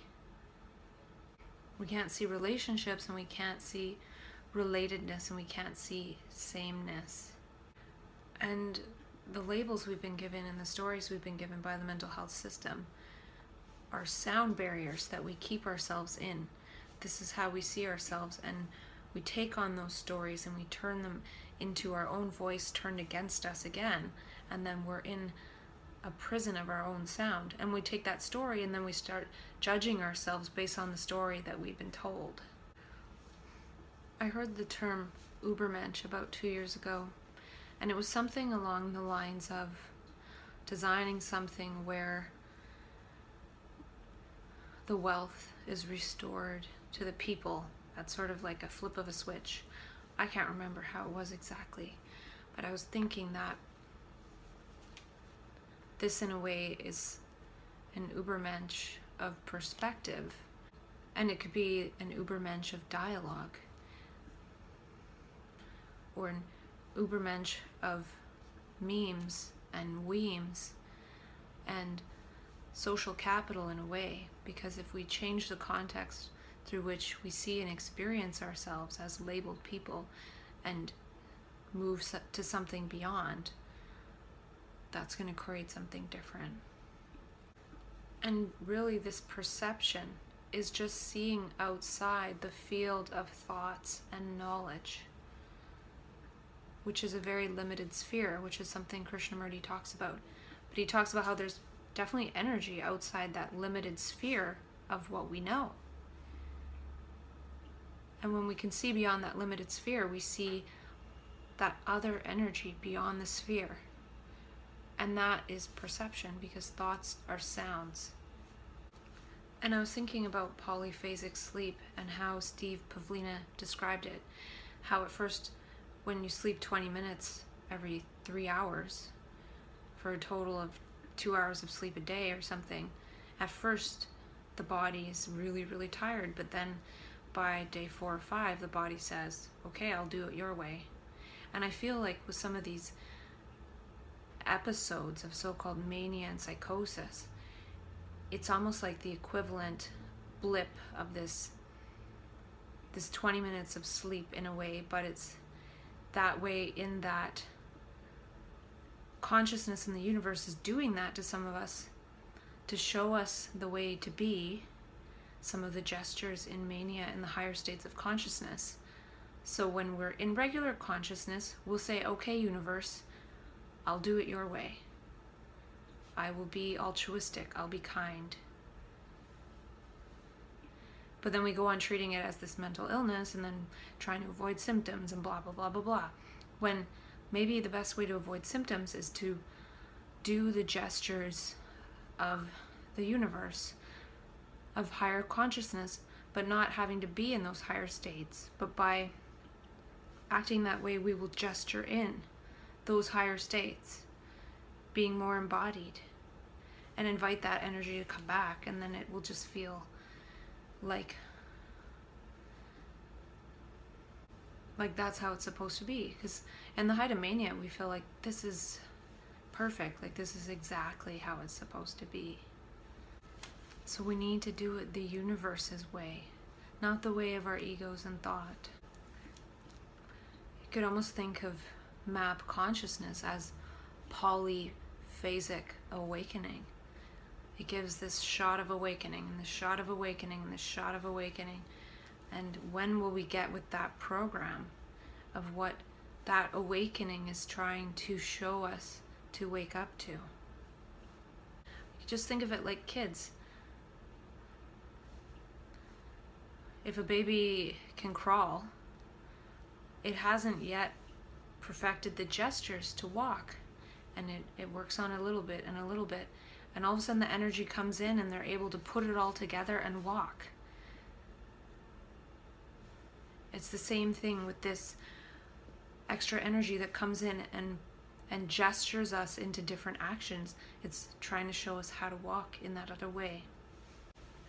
The first humanoid or human or whatever who walked upright on 2 feet was probably looked at in strange ways. Like, why would somebody want to walk on 2 feet instead of 4 legs? Until one of them saw that freed up the hands to do other things. And then they followed suit. Well, what is this freeing us up to do? And I feel like psychosis relates to that phrase, to die before you die and realize there's no death. And one of the things that a person can experience is that one feels like people they know are imposters. I think that's partly because we're detaching, and that's part of the ego dying and the personality dying, even temporarily. So we look around, we see these people, and we think they're not them, because we've actually lost the attachment. And it's seen as fearful because we realize we know these people, but they don't seem like the people.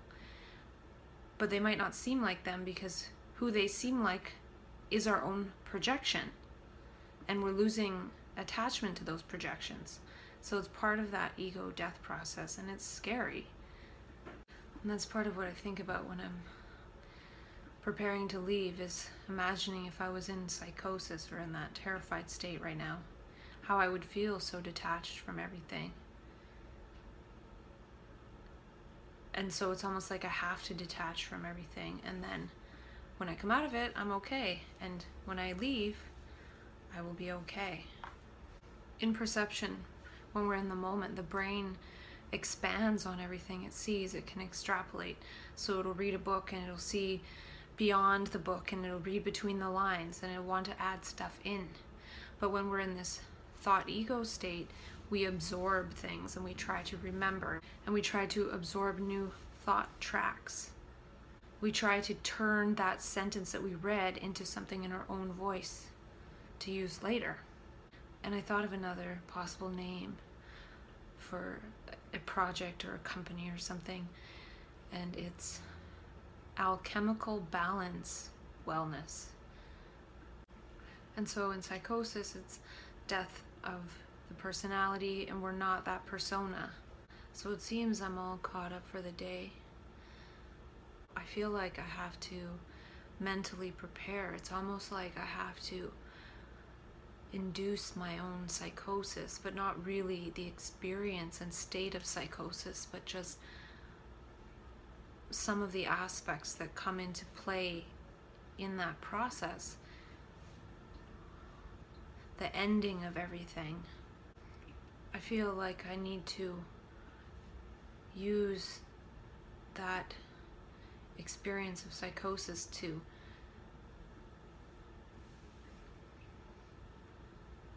wipe away thinking about mental illness and going on this journey with a blank slate, and not having this mental illness context as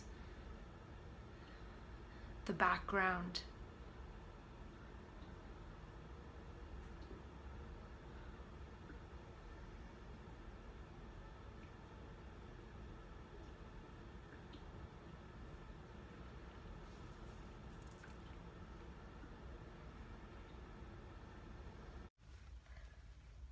I'm at the park, and yesterday after my videos I drew this diagram, and it's really profound. So this is the wave of consciousness going up to higher levels and then coming back down, like somebody with bipolar disposition might do. And at this lowest level of, say, shame, somebody's embodying like a homeless person sitting on the street. And then as the consciousness goes up at the highest level, somebody feels like a prophet. And everything in between. But the point is, as the consciousness goes up, the gesture, the body position, the way one communicates changes. So even if somebody's sitting quietly on the street and they're homeless, they're still communicating something. They're communicating the state of society that allows that to be created. They're communicating suffering, they're communicating so many things, even though they're not actually necessarily saying anything. And they could be feeling the situation of the world so strongly that all they can do is sit there. And they might be able to tell us some of the sensitivities that they perceive if we would listen. And then the prophet's doing the same thing, but they're at the higher level where they're able to say things, but then again, people often aren't listened to. So that's my profound diagram of the month.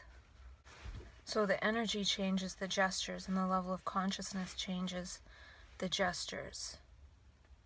And normally we have gestures within the very limited sphere of our thought patterns and programs. But when all of a sudden consciousness is what is directing our actions and gestures, we're animated by that consciousness, and it's more situational than based on past patterns. It's more present, it's more in the moment. So when somebody is more connected with that, it could be more important to keep oneself out of certain scenarios because of what can play out from that. So there must be somewhere in between this feeling helpless and homeless and feeling powerful and prophetic. Some way to communicate this, and maybe somewhere in between is embodying mania, embodying those highest states while still considering those lower energies and lower states, and still considering that the people we're communicating with often are perceiving based on thought patterns, and they'll be judging us, and the way they judge us and the way they see us is actually going to warp our trajectory, and it actually warps the level of consciousness of the situation, which can change the way we gesture out that path. So, for example, if I feel prophetic and I start spouting off lines, people will be looking at me like I'm crazy and will likely funnel me to the psych ward. And I have a bit more on this later because I listened to a little intro lecture by Michael Stone, the shaman guy, this morning. And he was talking about a few things that are related to the things that I've been talking about with myself. So it's almost like consciousness gesturetics or conscious gesturetics versus ego gesturetics. And when it's based on consciousness, consciousness is a spectrum. It's fluid. It's not this rigid pattern in the neurology. So when we start to act more based on that, we might not seem like ourselves to other people or ourselves because the self isn't the programming anymore. That being said, we likely can still access the programming, well, we can a lot of times, and go back into being supposedly our programmed self. And maybe that's what Tom Wooten talks about with bipolar and order. We can still pretend to be our programmed ego self, even though we're inside, our consciousness is kind of going up and down and all over the place based on what we're actually seeing in the moment or feeling in the moment. So these are gestures by consciousness, which is to do with perception of the situation, and not by thought, which are from patterns of the past that keep us consistent as our ego. And I was watching an interview of Jason Silva by Tom Bilyeu, and I can't remember what Tom Bilyeu called his thing, but I might find it here somewhere in my notes. And Jason Silva talked about how Ernest Becker said the neurotic cannot create, so he chokes on his introversions. And I'm pretty sure recently I talked about how we don't know what to do with our perceptions as manics, or he calls certain people neurotics, which could be related to people that are labeled. But really, the neurotic or a manic or a labeled person or whatever cannot create. Well, part of it is they don't know what to do with what it is that they see. So they see something and they might want to create something because of that perception, but they're unable to create. So he said, whereas an artist will be able to create something and dissipate that energy by creating something. So that made me think about what I said in terms of people that are labeled, especially when we go into those really extreme states. We're perceiving so much, but we don't know what to do with it. And part of what to do with it could be seeing that it's a blueprint of sorts to somewhat inform life going forward. So maybe there's nothing to do with it really when we're in that state. Because if we try to do something with it when we're in that state, if we try to do too much, it's incongruent with the terrain of reality, but it's giving us a blueprint of a different reality that we can gesture into actuality. So we have to wait for that blueprint state to pass and then use ourselves as the instrument of creation to move towards that blueprint.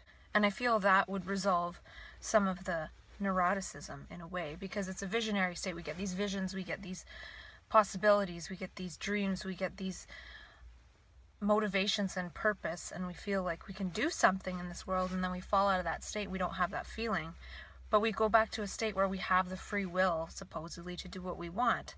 But will we do what we want towards that blueprint?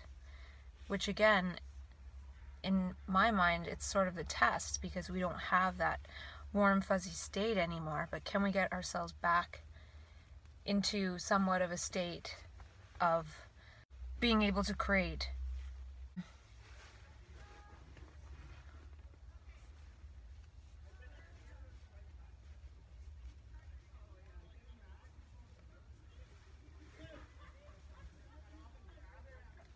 There's an interesting crew of people drinking beer and talking and wearing lots of flannel. So Jason Silva said, Ernest Becker said, that the artist takes it in and reworks it into his art. Well, can we as manics take in those visions and blueprints and rework it, rework our gestures and our DNA to create that which we saw? And why can't living be an art?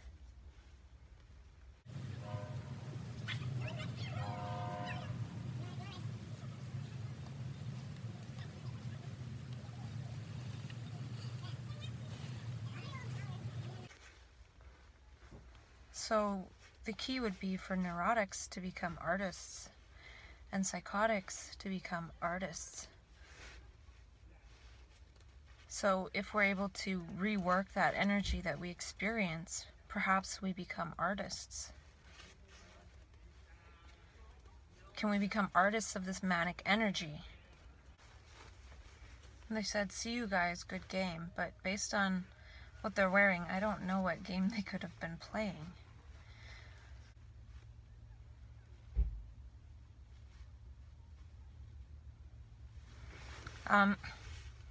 And Jason Silva said something about using his work to prepare the grounds for the future.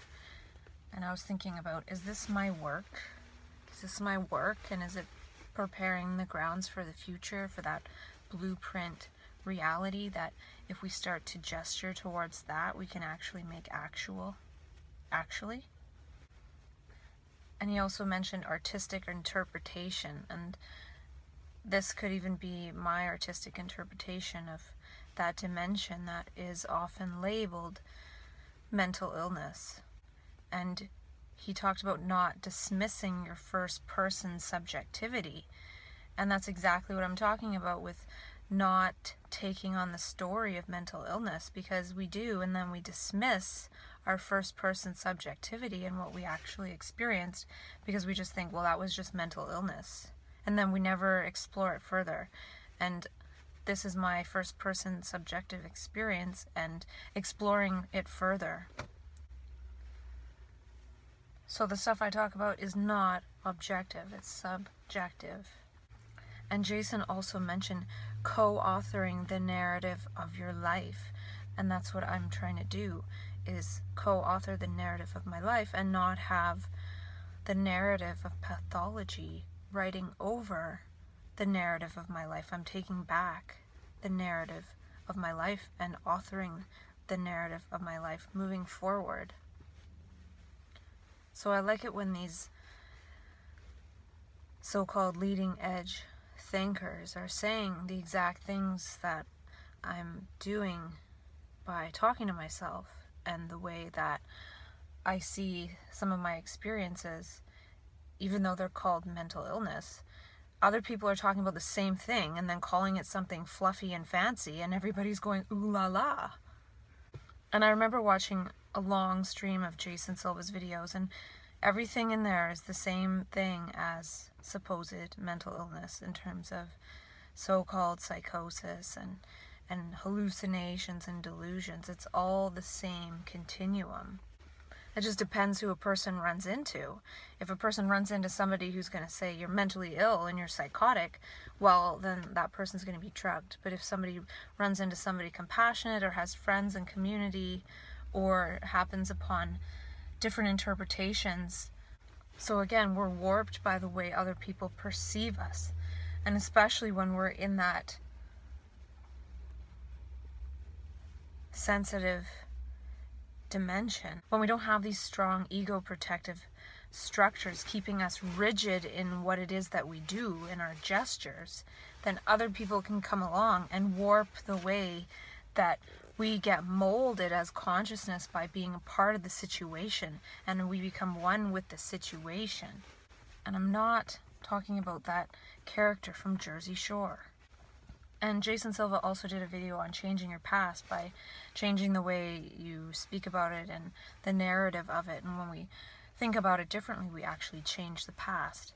And I feel like through self-dialogue, I'm also changing the past, in that I'm changing the interpretation of being a mental patient into something else, until that slowly and slowly fades into oblivion. And I'm hoping to one day transcend it and then have that as proof that it was never so, because these things are supposed to be lifelong, and these things are supposed to need medication lifelong. And if I can prove that wrong, then it's not necessarily true. And one of the ways to do that is to change the narrative, and not just one narrative, but infinite narratives, and not being warped into the narratives that are not how I see things. And he talked about how there's pleasure in understanding, and I feel that that is slightly incorrect. There's energy in understanding, and then after we get that energy, because we understood something, we think, oh wow, that was so nice, and then that turns it into pleasure, and then we think, I want that again, and then that turns it into pleasure and something to strive for. But I feel like one can understand moment to moment, every moment, and not have to actually stop and derive pleasure from it. And he also said the phrase stewardship of internal life, and I'm trying to be a steward to my internal life and maybe encourage others to do the same. And he talked about how when he does his videos, the camera gives him permission to talk to himself like that. Otherwise, he would just look like a crazy person if he was talking without a camera. So that could actually be true for people like me who are technically crazy people, to talk to ourselves on the camera and show that we're not crazy. And he talked about how we're wired for the new. Every moment is new. And because we're wired, we can't see that. So there's a slight difference there. And we're seeking the new through our old constructs. And by doing that, we can only see a very small variation on our old constructs, which isn't really new. It's just an extension of the old. And he talked about the hedonic adaptation. How we need new things to get pleasure. But we can only be adapted if we're actually doing something according to a pattern. And by moving around based on patterns and programs, we do, in fact, get adapted. But if we don't at all act on patterns and thoughts and past programs, but actually on perception in the moment, then there's no hedonic adaptation. And one can actually be quite enchanted by the very simple. One can see the beauty and the complexity in the very simple things. Like right now I could think, oh, I've been to this park a million times, it's not interesting. Or I might become enamored by a snowflake. Same place, just different awareness of what's happening around me. And this guy, Tom Bilyeu, he wants to free people from the matrix, from the prison. And I was thinking about how mental illness is actually a path to enlightenment. And it's actually a way that the universe is trying to help us get there. But we think that we need to do something to get there, yet there's a very large population of people that are being pushed towards that, and it's called mental illness. Yet there's all these other people trying to do it and forgetting about people who have been labeled with these things, who, if they went and talked to them and listened to them, they might actually get a lot farther than what they're trying to do. And the other thing that we don't realize with this whole bit about how some people in psychosis disconnect from being able to control themselves. They can't control themselves. And that could be in a good way or in a not so good way. So if people can disconnect from being able to control themselves, is this mechanism that we have where we can control ourselves real? And what is that control?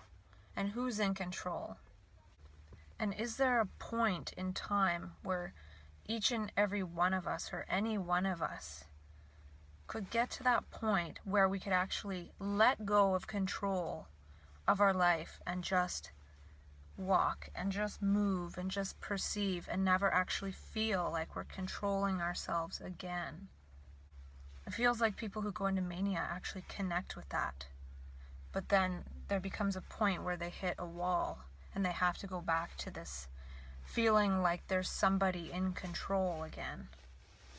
But what if more of us were able to master that state where we give up control to the universe and walk that path out together, instead of having one lone person here and one lone person there, moving in that way, moving as the universe funneling through us. And then they eventually get to this point where they bump up against too much opposition and then eventually are diagnosed or crucified into submission. It's like first we get caught by the universe and moved by the universe, and then we get caught by the system of thought and people and their perceptions and their discomfort with somebody who's able to move about in that way. And people projecting their fear upon the one who is surrendered like that is what warps them into moving in ways to adjust to that energy that's coming towards them, which is resistance. And he talked about something related to doing what we're meant to do. And that's sort of that point where we can surrender, when we hit that point that we're in alignment with doing what we're meant to do. And we get caught in the web and the matrix of the universe as opposed to the matrix of human thought and constructs. We usually move about in that matrix, along those thought tracks that are programmed into us. We're moving around like trolley trains on tracks. And he talked about the singularity, and I've heard him talk about that before, but I never heard him explain what that meant. And he talked about how it's going through a black hole. And then you transcend biology and you're sort of in this heavenly realm of whatever it is that you would want for yourself. And it made me think of the adjacent light body and how it's actually already there with us, that singularity realm. And I think we blip in and out of it. And I wonder if it's on the other side of the sun, if going through the sun is like going through a black hole. Because in my first state of that extreme state, I had these sensations of that's what was actually happening, as opposed to the sensations of just these thoughts in my head that I regularly have. And he also talked about how we're insatiable, wanting machines. I feel like we're programmed to be that, but I don't think that's what we are innately. That's part of the dopamine system that's been hijacked. Because what we want is just based on our thoughts, and those are just programs. And when we're wanting like that, we're not seeing, and when we're not seeing, we're not understanding. When we're not understanding, we're wanting. I feel like we're meant to be understanding instruments, integrators, not just wanters. And being a mental patient is one of the most impotent roles one can play in this entire world, in this entire first world at least, maybe second just to being a prisoner. And that's why through self-dialogue I'm trying to translate this label, unfold it into so much more than that, and to have these perspectives and perceptions take their proper place, because there's already so much research calling it so many other things. Yet for some reason it hasn't really been associated with the different states of consciousness that one goes through in a so-called psychotic process. And I just don't understand that. It's going to actually take all the people who are researching flow and peak states and enlightenment and meditation and mindfulness. All of those people have to go into psychosis and then actually feel experientially that that process that's labeled pathology is directly related to all the things that they're researching and purporting to be so valuable. So then why are people that go into these states spontaneously undervalued and medicated? One day I feel this will be self-evident.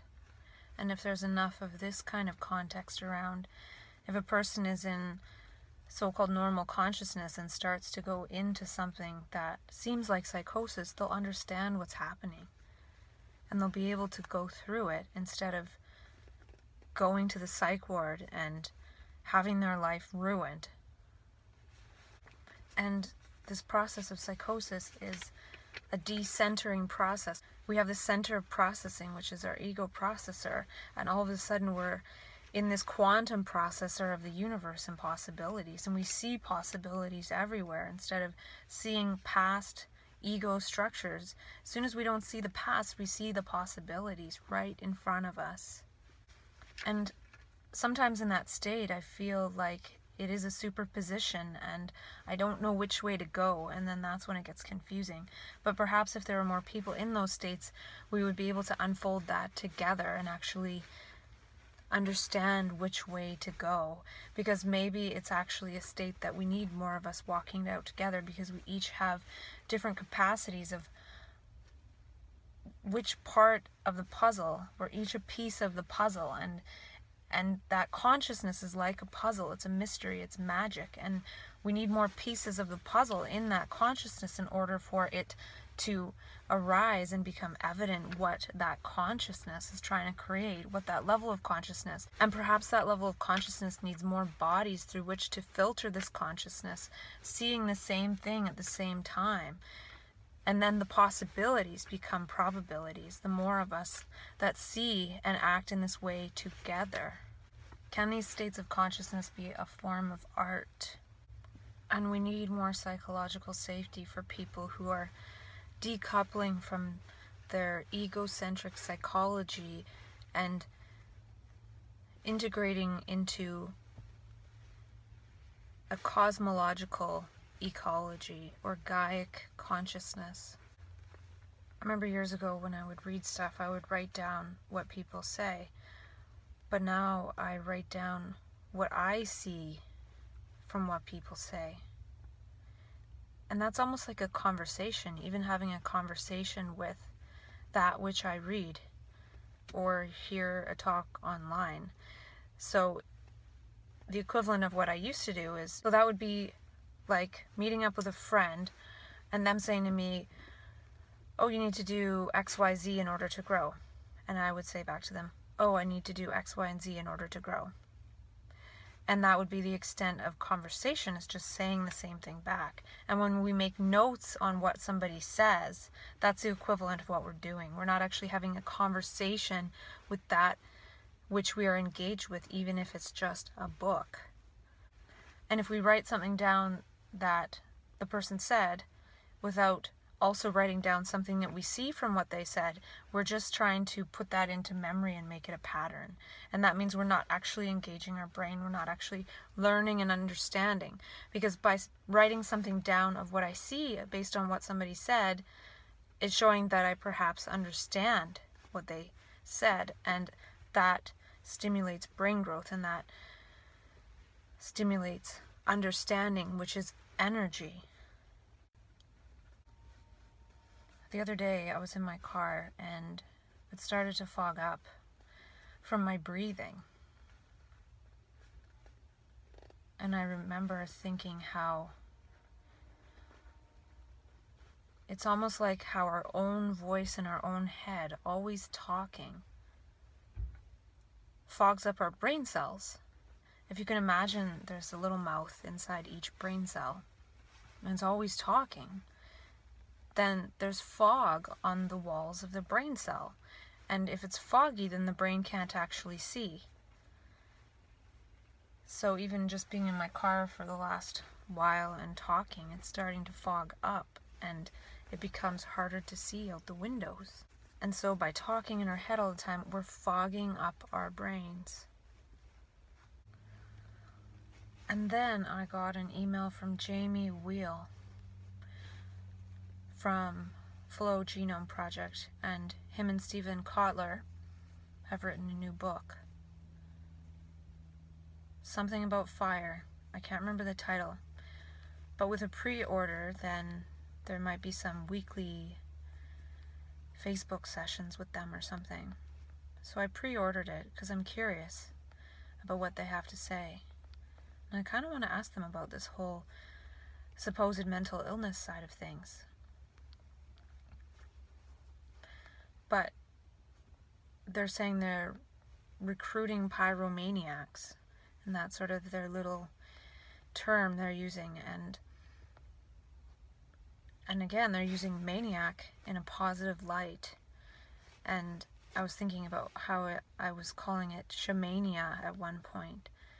And it's almost like I'm a shamaniac, or at least a she-maniac.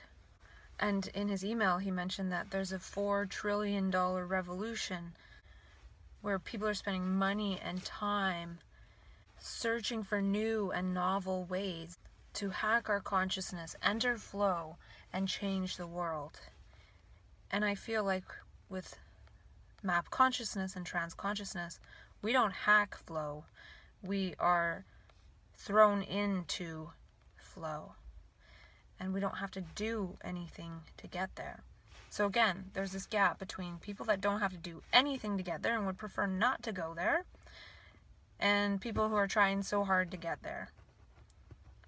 And I just don't understand why there's probably $4 trillion being spent medicating people who go there, who don't want to go there. And then the other half are spending $4 trillion to try to get there. It just blows my mind.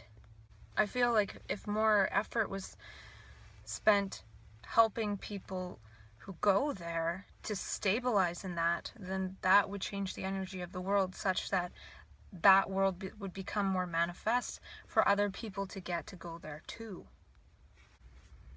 There's a war on this type of consciousness on one end, and then they're selling it to people on the other end. And a person doesn't have to spend a single dollar. The universe can put us into flow. And usually it happens when we let go. So no amount of striving and trying is going to get us there. It only gets us there in as much as we try so hard that we eventually give up. And that's the thing with trauma and suffering, that some people just give up. And then that's when this element of consciousness comes in order to save that person's life. And I listened to the talk by Michael Stone, and he talks about heart and meaning. He was talking about in the context of work, but I feel like heart and meaning need to be restored in the context of mental illness, because it's just seen as a meaningless mental illness, and that there's something wrong with people. And I feel it actually connects a person with their heart and meaning, and they see the world's meaningless, it drives them crazy, and then they're called mentally ill. And Michael Stone also talked about reauthoring the story of your life. And I would also say it's about reauthoring perception, giving different voice to perception, and then we're always able to say new things. And then why does one need a story? When we see meaning everywhere, every when, every moment, we don't ask what the meaning of life is. And that can only happen with clear perception. And clear perception can only happen by always dropping perceptions once they arise in consciousness. Because the tendency can be, when one starts to have a couple of clear perceptions, one can really try to hold tightly to them because they feel so true and rich and meaningful. One might hold tightly to one and spend a lot of time actually on that story. But when one can actually surrender those perceptions, one sees that that never ends. And the thing with this seeing is it doesn't take practice, because we have eyes, we can see. So all this stuff about practice this and practice that, there's no meaning, because the one who practices creates a pattern, and any pattern we create causes a form of tunnel vision or blindness. And Michael Stone talked about 3 blind spots, and I was thinking to myself,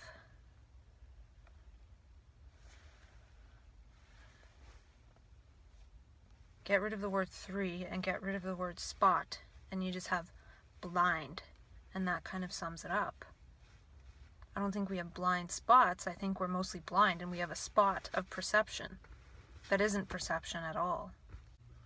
And he was talking about the myth of separation, and I feel like in mania we have a state of oneness, and that's why we act. We have to act because we're not separate. So whether we're separate or not is indicated by our actions and our gestures. So the universe knows by way of our gestures whether we're one or whether we're separate. And that's, again, everything is recorded in the field of the universe and affects everything else. And he said we need to transform our speaking and listening to change how others see us. And he was talking about this community listening field thing. And he's talking about that in terms of his work, but I feel that is so pertinent for people that are called mental patients, as we need to transform our speaking and listening to change how others see us. And he also said use the power of the blow. So in martial arts, they use the power of the attack to neutralize the attack and to move, and I need to think about that one more. And he also said transform the way the community sees, hears, and holds you. And people who go into these states need to be held differently. They need to be seen differently. They need to be heard differently. And that's part of bringing ECPR here, is they're going to be held and be held differently. And that's all the stuff I was talking about recently with the light coming out of one's eyes, and how one is looked at is what changes them. And he talked about when we're shunned, or when monkeys are shunned at a young age, they display aberrant and antisocial behavior. And I feel like part of what happens in map consciousness is when we go from ego consciousness to map consciousness, we are kind of shunned from the collective consensus world. And that, when it lasts long enough, can produce this aberrant and antisocial behavior sometimes, especially when one is moving back towards that dissonant field of thought and reality that we used to be a part of. But I feel like if more of us were there together, we wouldn't necessarily be isolated and have the gestures move towards those more antisocial bits. We almost need to move back towards being antisocial in order to reintegrate into the society, in order for them to kind of take us back, because they can't take us back as enlightened people because they don't see us that way and they don't understand it. So that interpretation is one of the only ways we can actually reconnect with the field of reality. So again, watch what people in flow are wishing for, because if you flow too far, you might have to come back as a mental patient. And I also feel like the universe is trying to shun us and shunt us into the universe in order for us to live a totally different way. But when we can't stay there, when we can't remain in that energy and continue to act and live in that way, we need to react in a way that will get society to sort of reconnect us with it. But it's done in a very rude way. And he talked about a story field, but I feel like we could live in a perception field instead of a field of all these stories. We could be living in a field of perception, of vision, of seeing and acting on that instead of talking about stories. And he talked about a course he's going to be doing, coaching people, and he talked about a transformational project where you need the help of other people in order to do it. And I was thinking that this whole map consciousness, this whole trans consciousness, this whole energy of the universe is a transformational project of the universe. We need to work together. We can't do it by ourselves. We're all a different piece of the puzzle. And he shared a powerful story that is again illustrating exactly what I was talking about the other day. And I find it fascinating how I unfold these concepts related to my experience and what I see and mental health and being labeled and how it's not really that. And then a few days later, whatever it is I'm exploring for the day, and I don't really intake that much information of other people, but whatever it is, it's always exactly what I was talking about. And he shared this story of how he had a troubled past and he got into a lot of trouble. But then years later, 10, 20 years later or something, he had studied with all these high-level people and he'd gotten to this really great place in his life. And then he ended up meeting up with an old friend from the past and going to this party of sorts. And he realized he was all of a sudden feeling like having a drink or having sex or so many of these things that he no longer participated in. And he said something very profound. He said that he realized that he was relating to a field of people that know him as something other than he knows himself as. So he said, I'm relating to a field of people that know me as something other than I know myself. And he said, that's the power of the community field. And that's exactly what I'm talking about with this putting ourselves in the eyes of pathologizing people. Deep down inside, we know that that's not the truth about us. It's not the entire truth. It's a very small fraction of the truth, or it's none of the truth. So this is saying that he was in a room of people who saw him as something else. They saw him as a different person because they knew him years ago. And those perceptions were being projected onto him, and that was changing his pattern of behavior, or at least his thoughts of how he wanted to behave. And that's exactly what happens with putting oneself in front of a psychiatrist, for example. We could be feeling good, but then we have to go play the role of mental patient, and then that's going to warp that trajectory.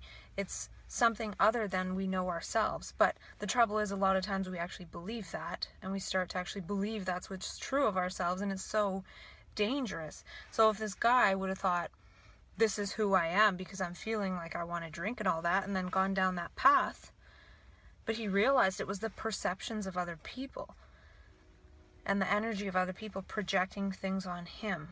So that's the power of the community field.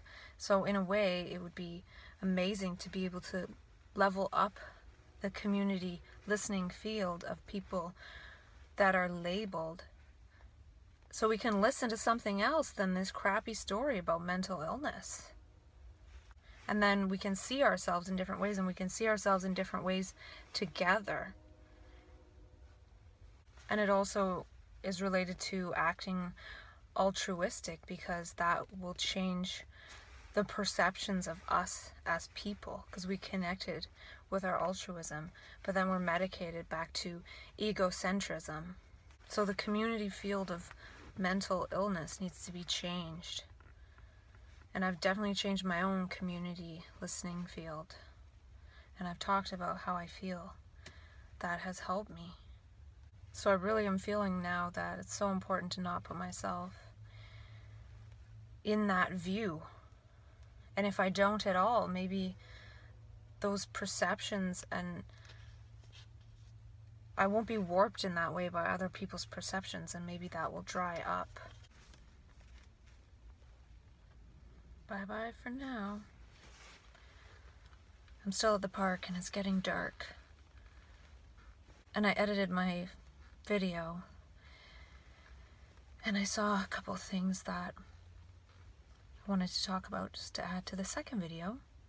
And one of the things was related to how I was talking about wanting, and how wanting is based on thought, and thought is based on programming. So when we want like that wanting something in particular is getting in the way of seeing the infinity of what is there in front of us, and being able to be choicelessly aware of it and be drawn to something each moment. So by wanting in a particular way, we're not being drawn. We're not drawing.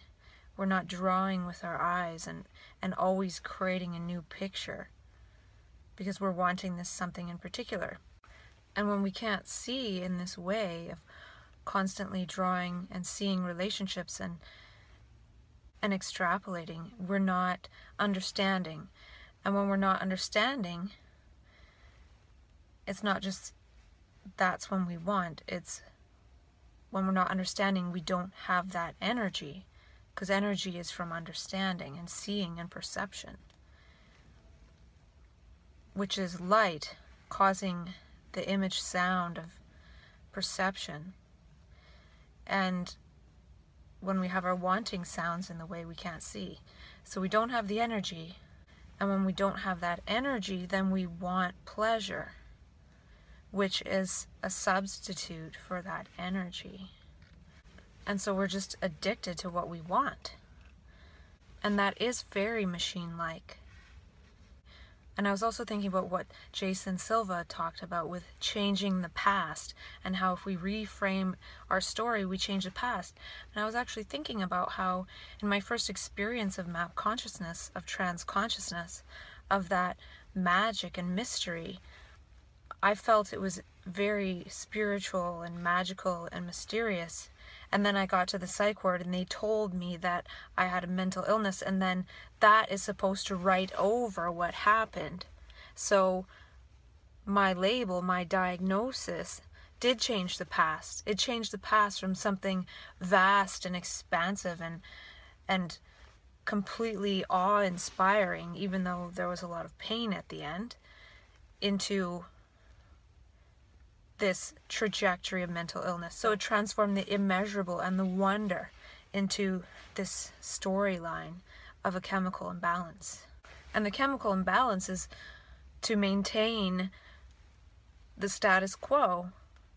So the chemical imbalance of one's individual brain is a way to explain away something so vast that could change society. And it keeps the current balance of the status quo. So it changes infinity into mental illness, and it changes the past. And so I'm going to rewrite over that past again and go back to the vast. And again, the infinity of that light and of that dimension is all condensed into this sound, these memes, these stories of mental illness, which are just sound. And believing those sounds warps our vision, so we can't see that vastness as that again, because we'll always be interpreting it in terms of this new past that we've been given, which is that was all mental illness. So now all that vastness that happened is all evidence to further inform what to look out for next time, because it's mental illness. So it rewrites over the past and uses that past against us in the future, instead of using that as a springboard into the blueprint of the visions that we saw and experienced, and the vastness of what it means to be human.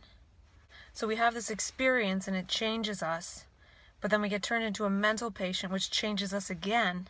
We need to change back. We need to take our subjective experience back and take it future and make it future and allow us to have that trajectory again and ability to unfold that vision. And have that vision and not be made mentally ill by it and not become labeled because of it. It's just sensitivity of perception. And I was also thinking about how each of us is an ego, and we are moving about in our patterned ways. We go to work, we come home, and we take this street and people take that street, and it's all this perfectly orchestrated dance of egoic consciousness, and people doing what they need to do to survive and moving up the ladder, and etc., etc.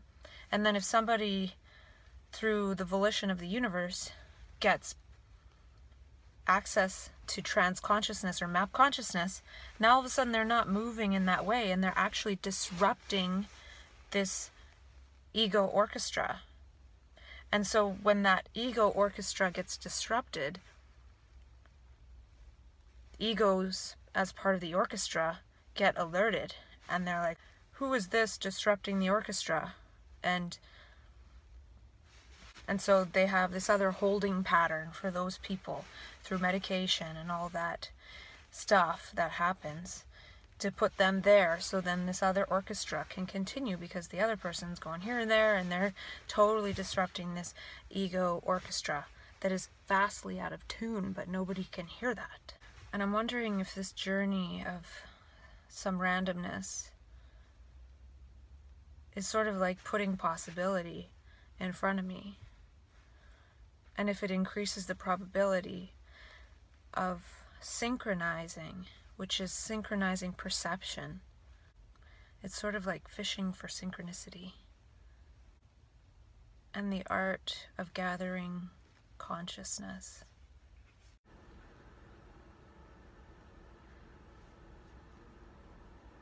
I've been thinking about decoupling from this dialogue with myself about mental health.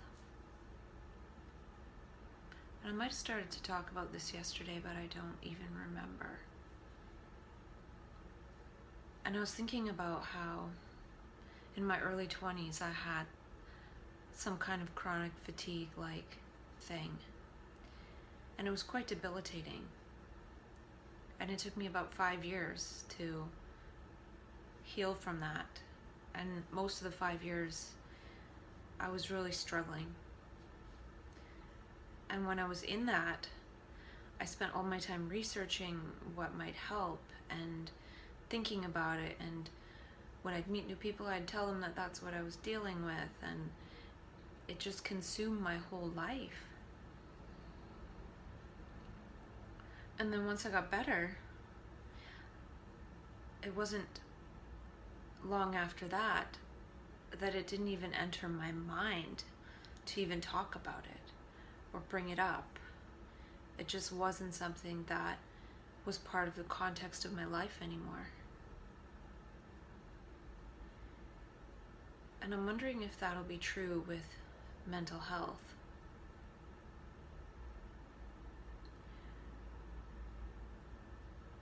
And so part of it would be decoupling from this conversation I'm having with myself about it. And that might actually be one of the ways that I'm able to distance myself from it.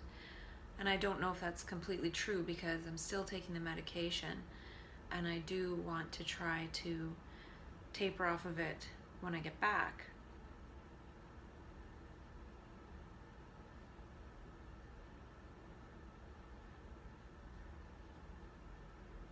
So I won't be completely detached from it.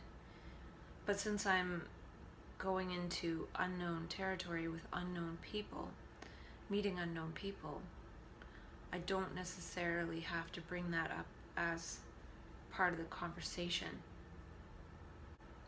So this is sort of like saying goodbye to talking about it like this all the time.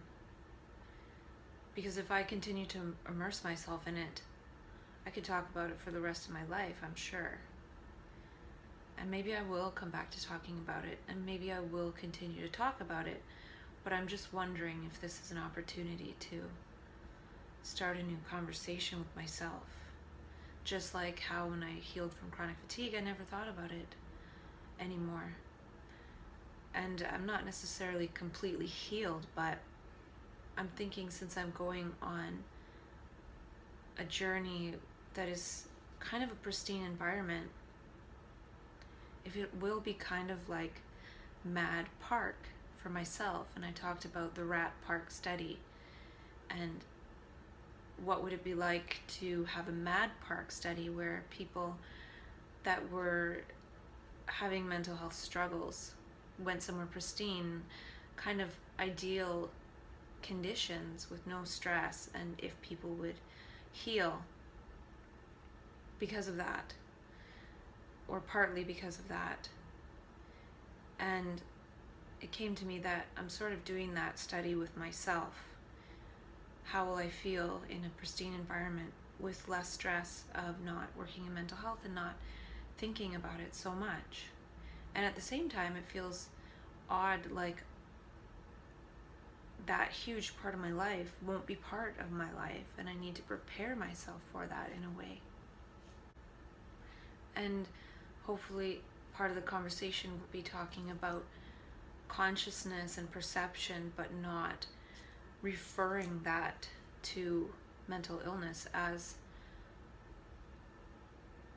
I already see it as something beyond mental illness, but I've been talking about it with reference to mental illness and mental health. But can I just speak from those inner human dimensions and be those inner human dimensions instead of referring back to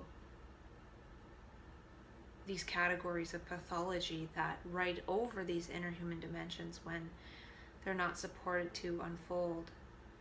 And I won't be in the lens of people pathologizing me, whether doctors, clinicians, other people in the mental health system, even colleagues maybe. And that might unfold a different version of me than the one that I'm used to being in reference to all of this mental health context. And it's a different community listening field, like Michael Stone talks about. And part of it would be to have this dialogue with myself in this new way without reference to mental health, to the point where when I come back, I don't feel like I need to reference myself to mental health anymore at all.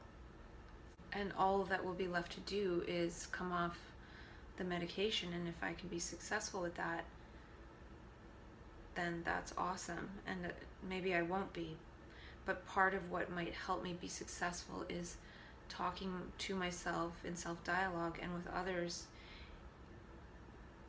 integrating all the stuff I've talked to myself about, but negating the reference to mental illness. And some of it can be thought of as spiritual emergence. And I haven't really talked that much about that term, even though that's the most common one, besides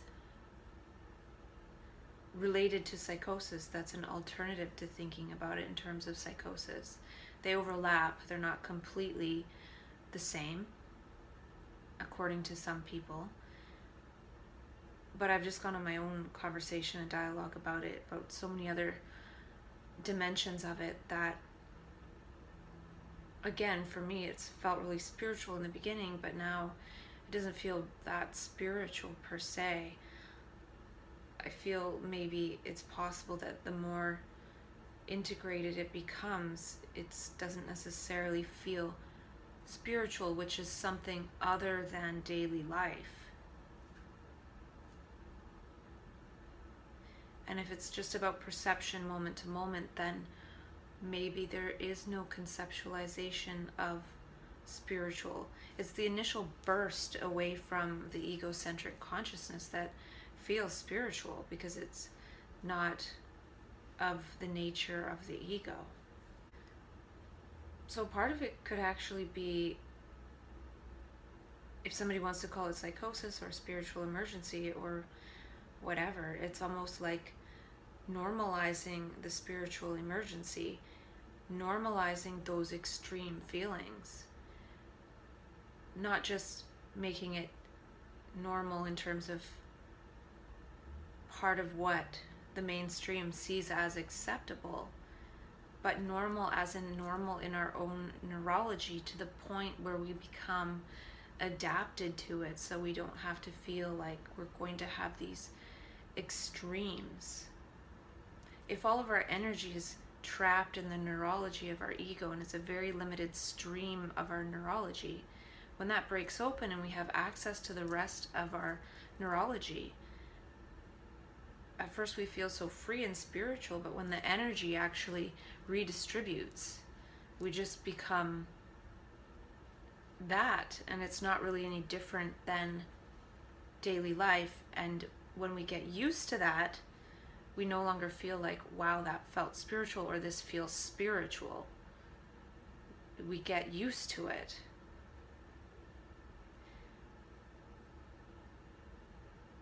I had a deja vu, like I've already talked about this, and I have no idea.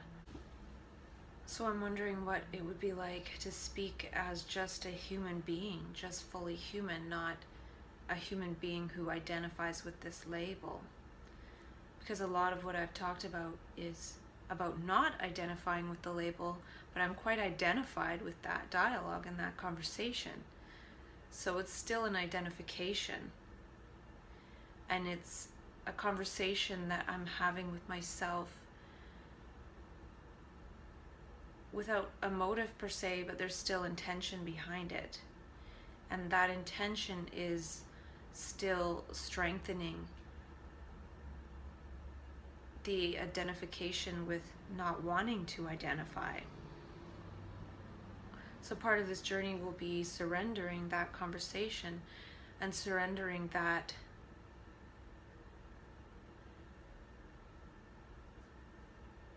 non-motivation to talk about something in particular. When I first got connected with this energy 6 years ago, before I was labeled, I was speaking differently. I wasn't speaking as my ego self. I was very much in the moment, and it was an experience all of itself.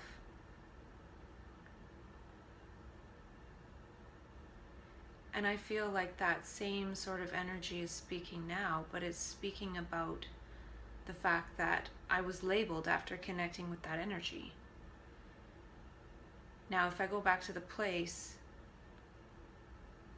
in time and in space or in consciousness, which all time is now, and reconnect with that voice that I had before I was labeled, as if I was never labeled, how would I speak and what would I still be talking about? I ended up talking about mental health because that's the stream that the energy was funneled along, and it was a very important journey for sure.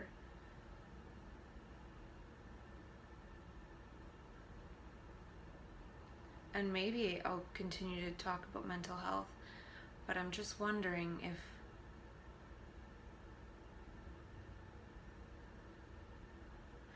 consciousness can go back or go forward or go to that space where it's speaking as consciousness, not about this diversion of the energy along the track of mental illness. And many of us get diverted along that track and maybe never escape it.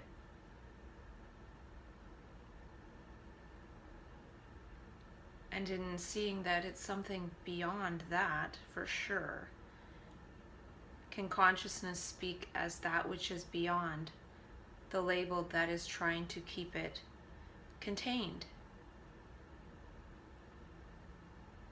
So it's one thing to see beyond and speak beyond, but look back at the label and talk about it, which is still limited.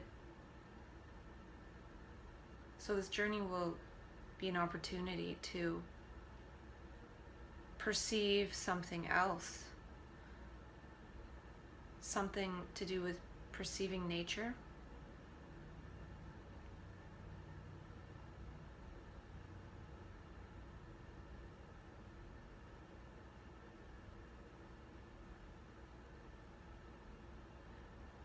And the sensitivity of perception doesn't want to just talk about mental health. Because before the sensitivity of perception was labeled, it didn't know anything about that. And it was speaking a different language than even the language of a peer or peering at this phenomenon of being pathologized. So this label story is sort of dehumanizing, and it's still there, that energy is still there. But if that was just gone, and it was just this consciousness as human eyes, without the dehumanizing, what would it see and what would it say? I'm curious. So if perception wanted to see in that way it was seeing before it was labeled, what was it seeing and what did it want to say? I do remember one thing I said before was, we're killing each other with our thoughts, feelings, and actions. Just as I say that, I see that I need to drop that, as that was just a momentary perception.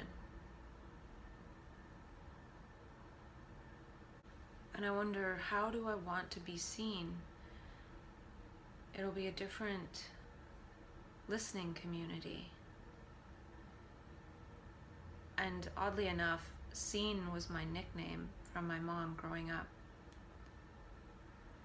I'd call her C and she'd call me Scene. So how do I want to be seen sort of has a bigger significance. And I say it realizing that I am affected by the perceptions of others. And I refuse to allow perceptions of pathology to be a part of my life. And how can I be seen?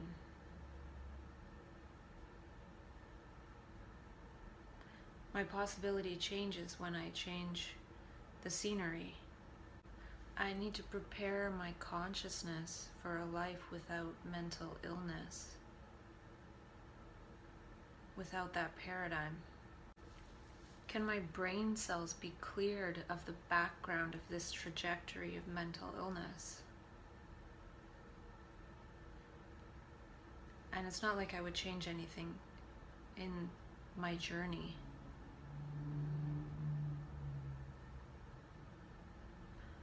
I'm just wondering if it's possible not to carry that forward on the next leg. I'm very identified with disidentifying from mental illness. And can I surrender that?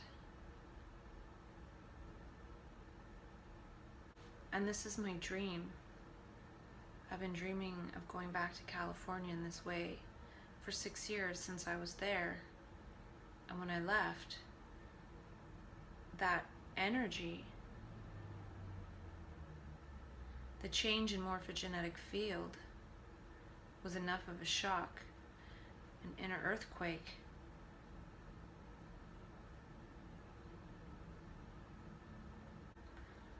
And I have 2 more days after this one to get packed up and leave. So I'm not sure how many more videos I'll make. I don't know if this will be the last one or what'll happen, but in my videos to myself along the way, I haven't really mentioned the people in my life. Out of respect for people's privacy, I've hopefully not shared any personal details except for my own. But I am very grateful for the people I have in my life, and many of them have come into my life through this journey of so-called mental illness. And through the journey I've seen so much of what is mental health, and a lot of that was brought to me through this paradigm. And I've also seen what isn't helpful and can lead to more distress.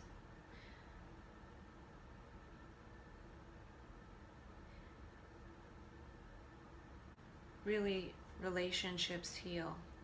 And part of this self-dialogue is healing the relationship with myself, healing my own brain. But I wouldn't have gotten this far without so many great people in my life. And I'm so grateful. And there's such a big part of me that wants to be able to do something to give back.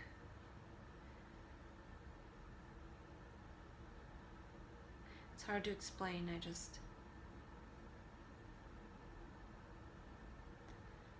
some people in my life that have just helped me so much just by the fact that they're such amazing people and not really trying to do much, but doing so much by just being there and being who they are. And so in terms of the whole mirror neuron things, I've had so many amazing people mirror their greatness to me.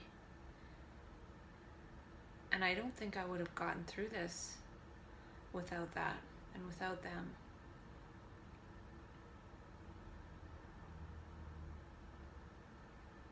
I just really hope this journey takes me to the next level that I need to be at, to be able to be there for others.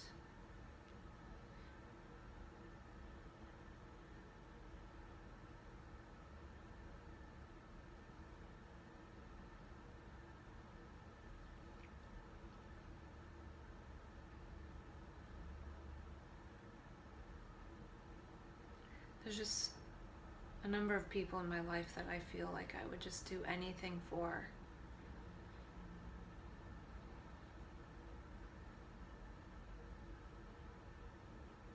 Without question, without hesitating.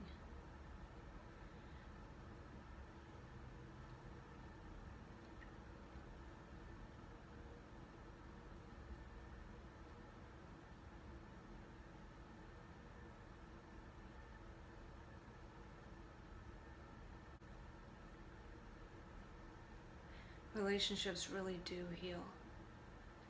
And I guess that's what I'll miss the most, is my relationships. I won't miss my stuff. And I just hope that I can be the person that I can be. To make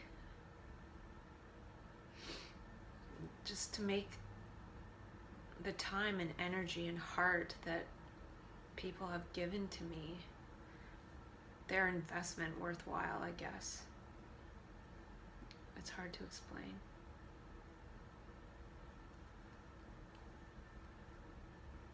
I have a community of friends, peers, acquaintances, people that work in the system that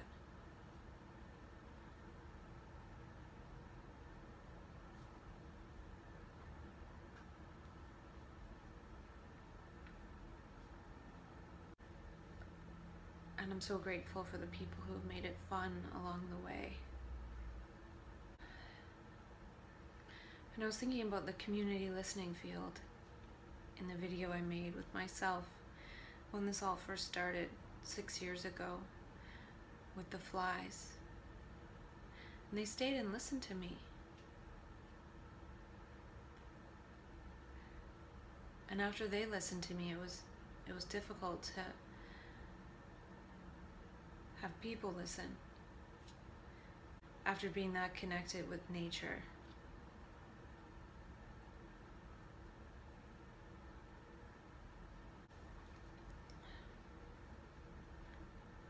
So this could be the beginning of a new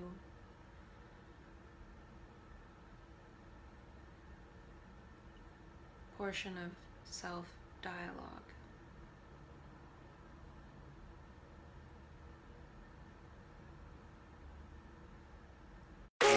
Thank you for listening to Bipolar Inquiry. If you're enjoying the show, please feel free to rate, subscribe, and leave a review wherever you listen to your podcasts. Remember, use your voice, craft your consciousness, embody your potential, enter a quantum paradigm. The Bipolar Inquiry podcast is not meant to diagnose, treat, cure, or prevent any disease.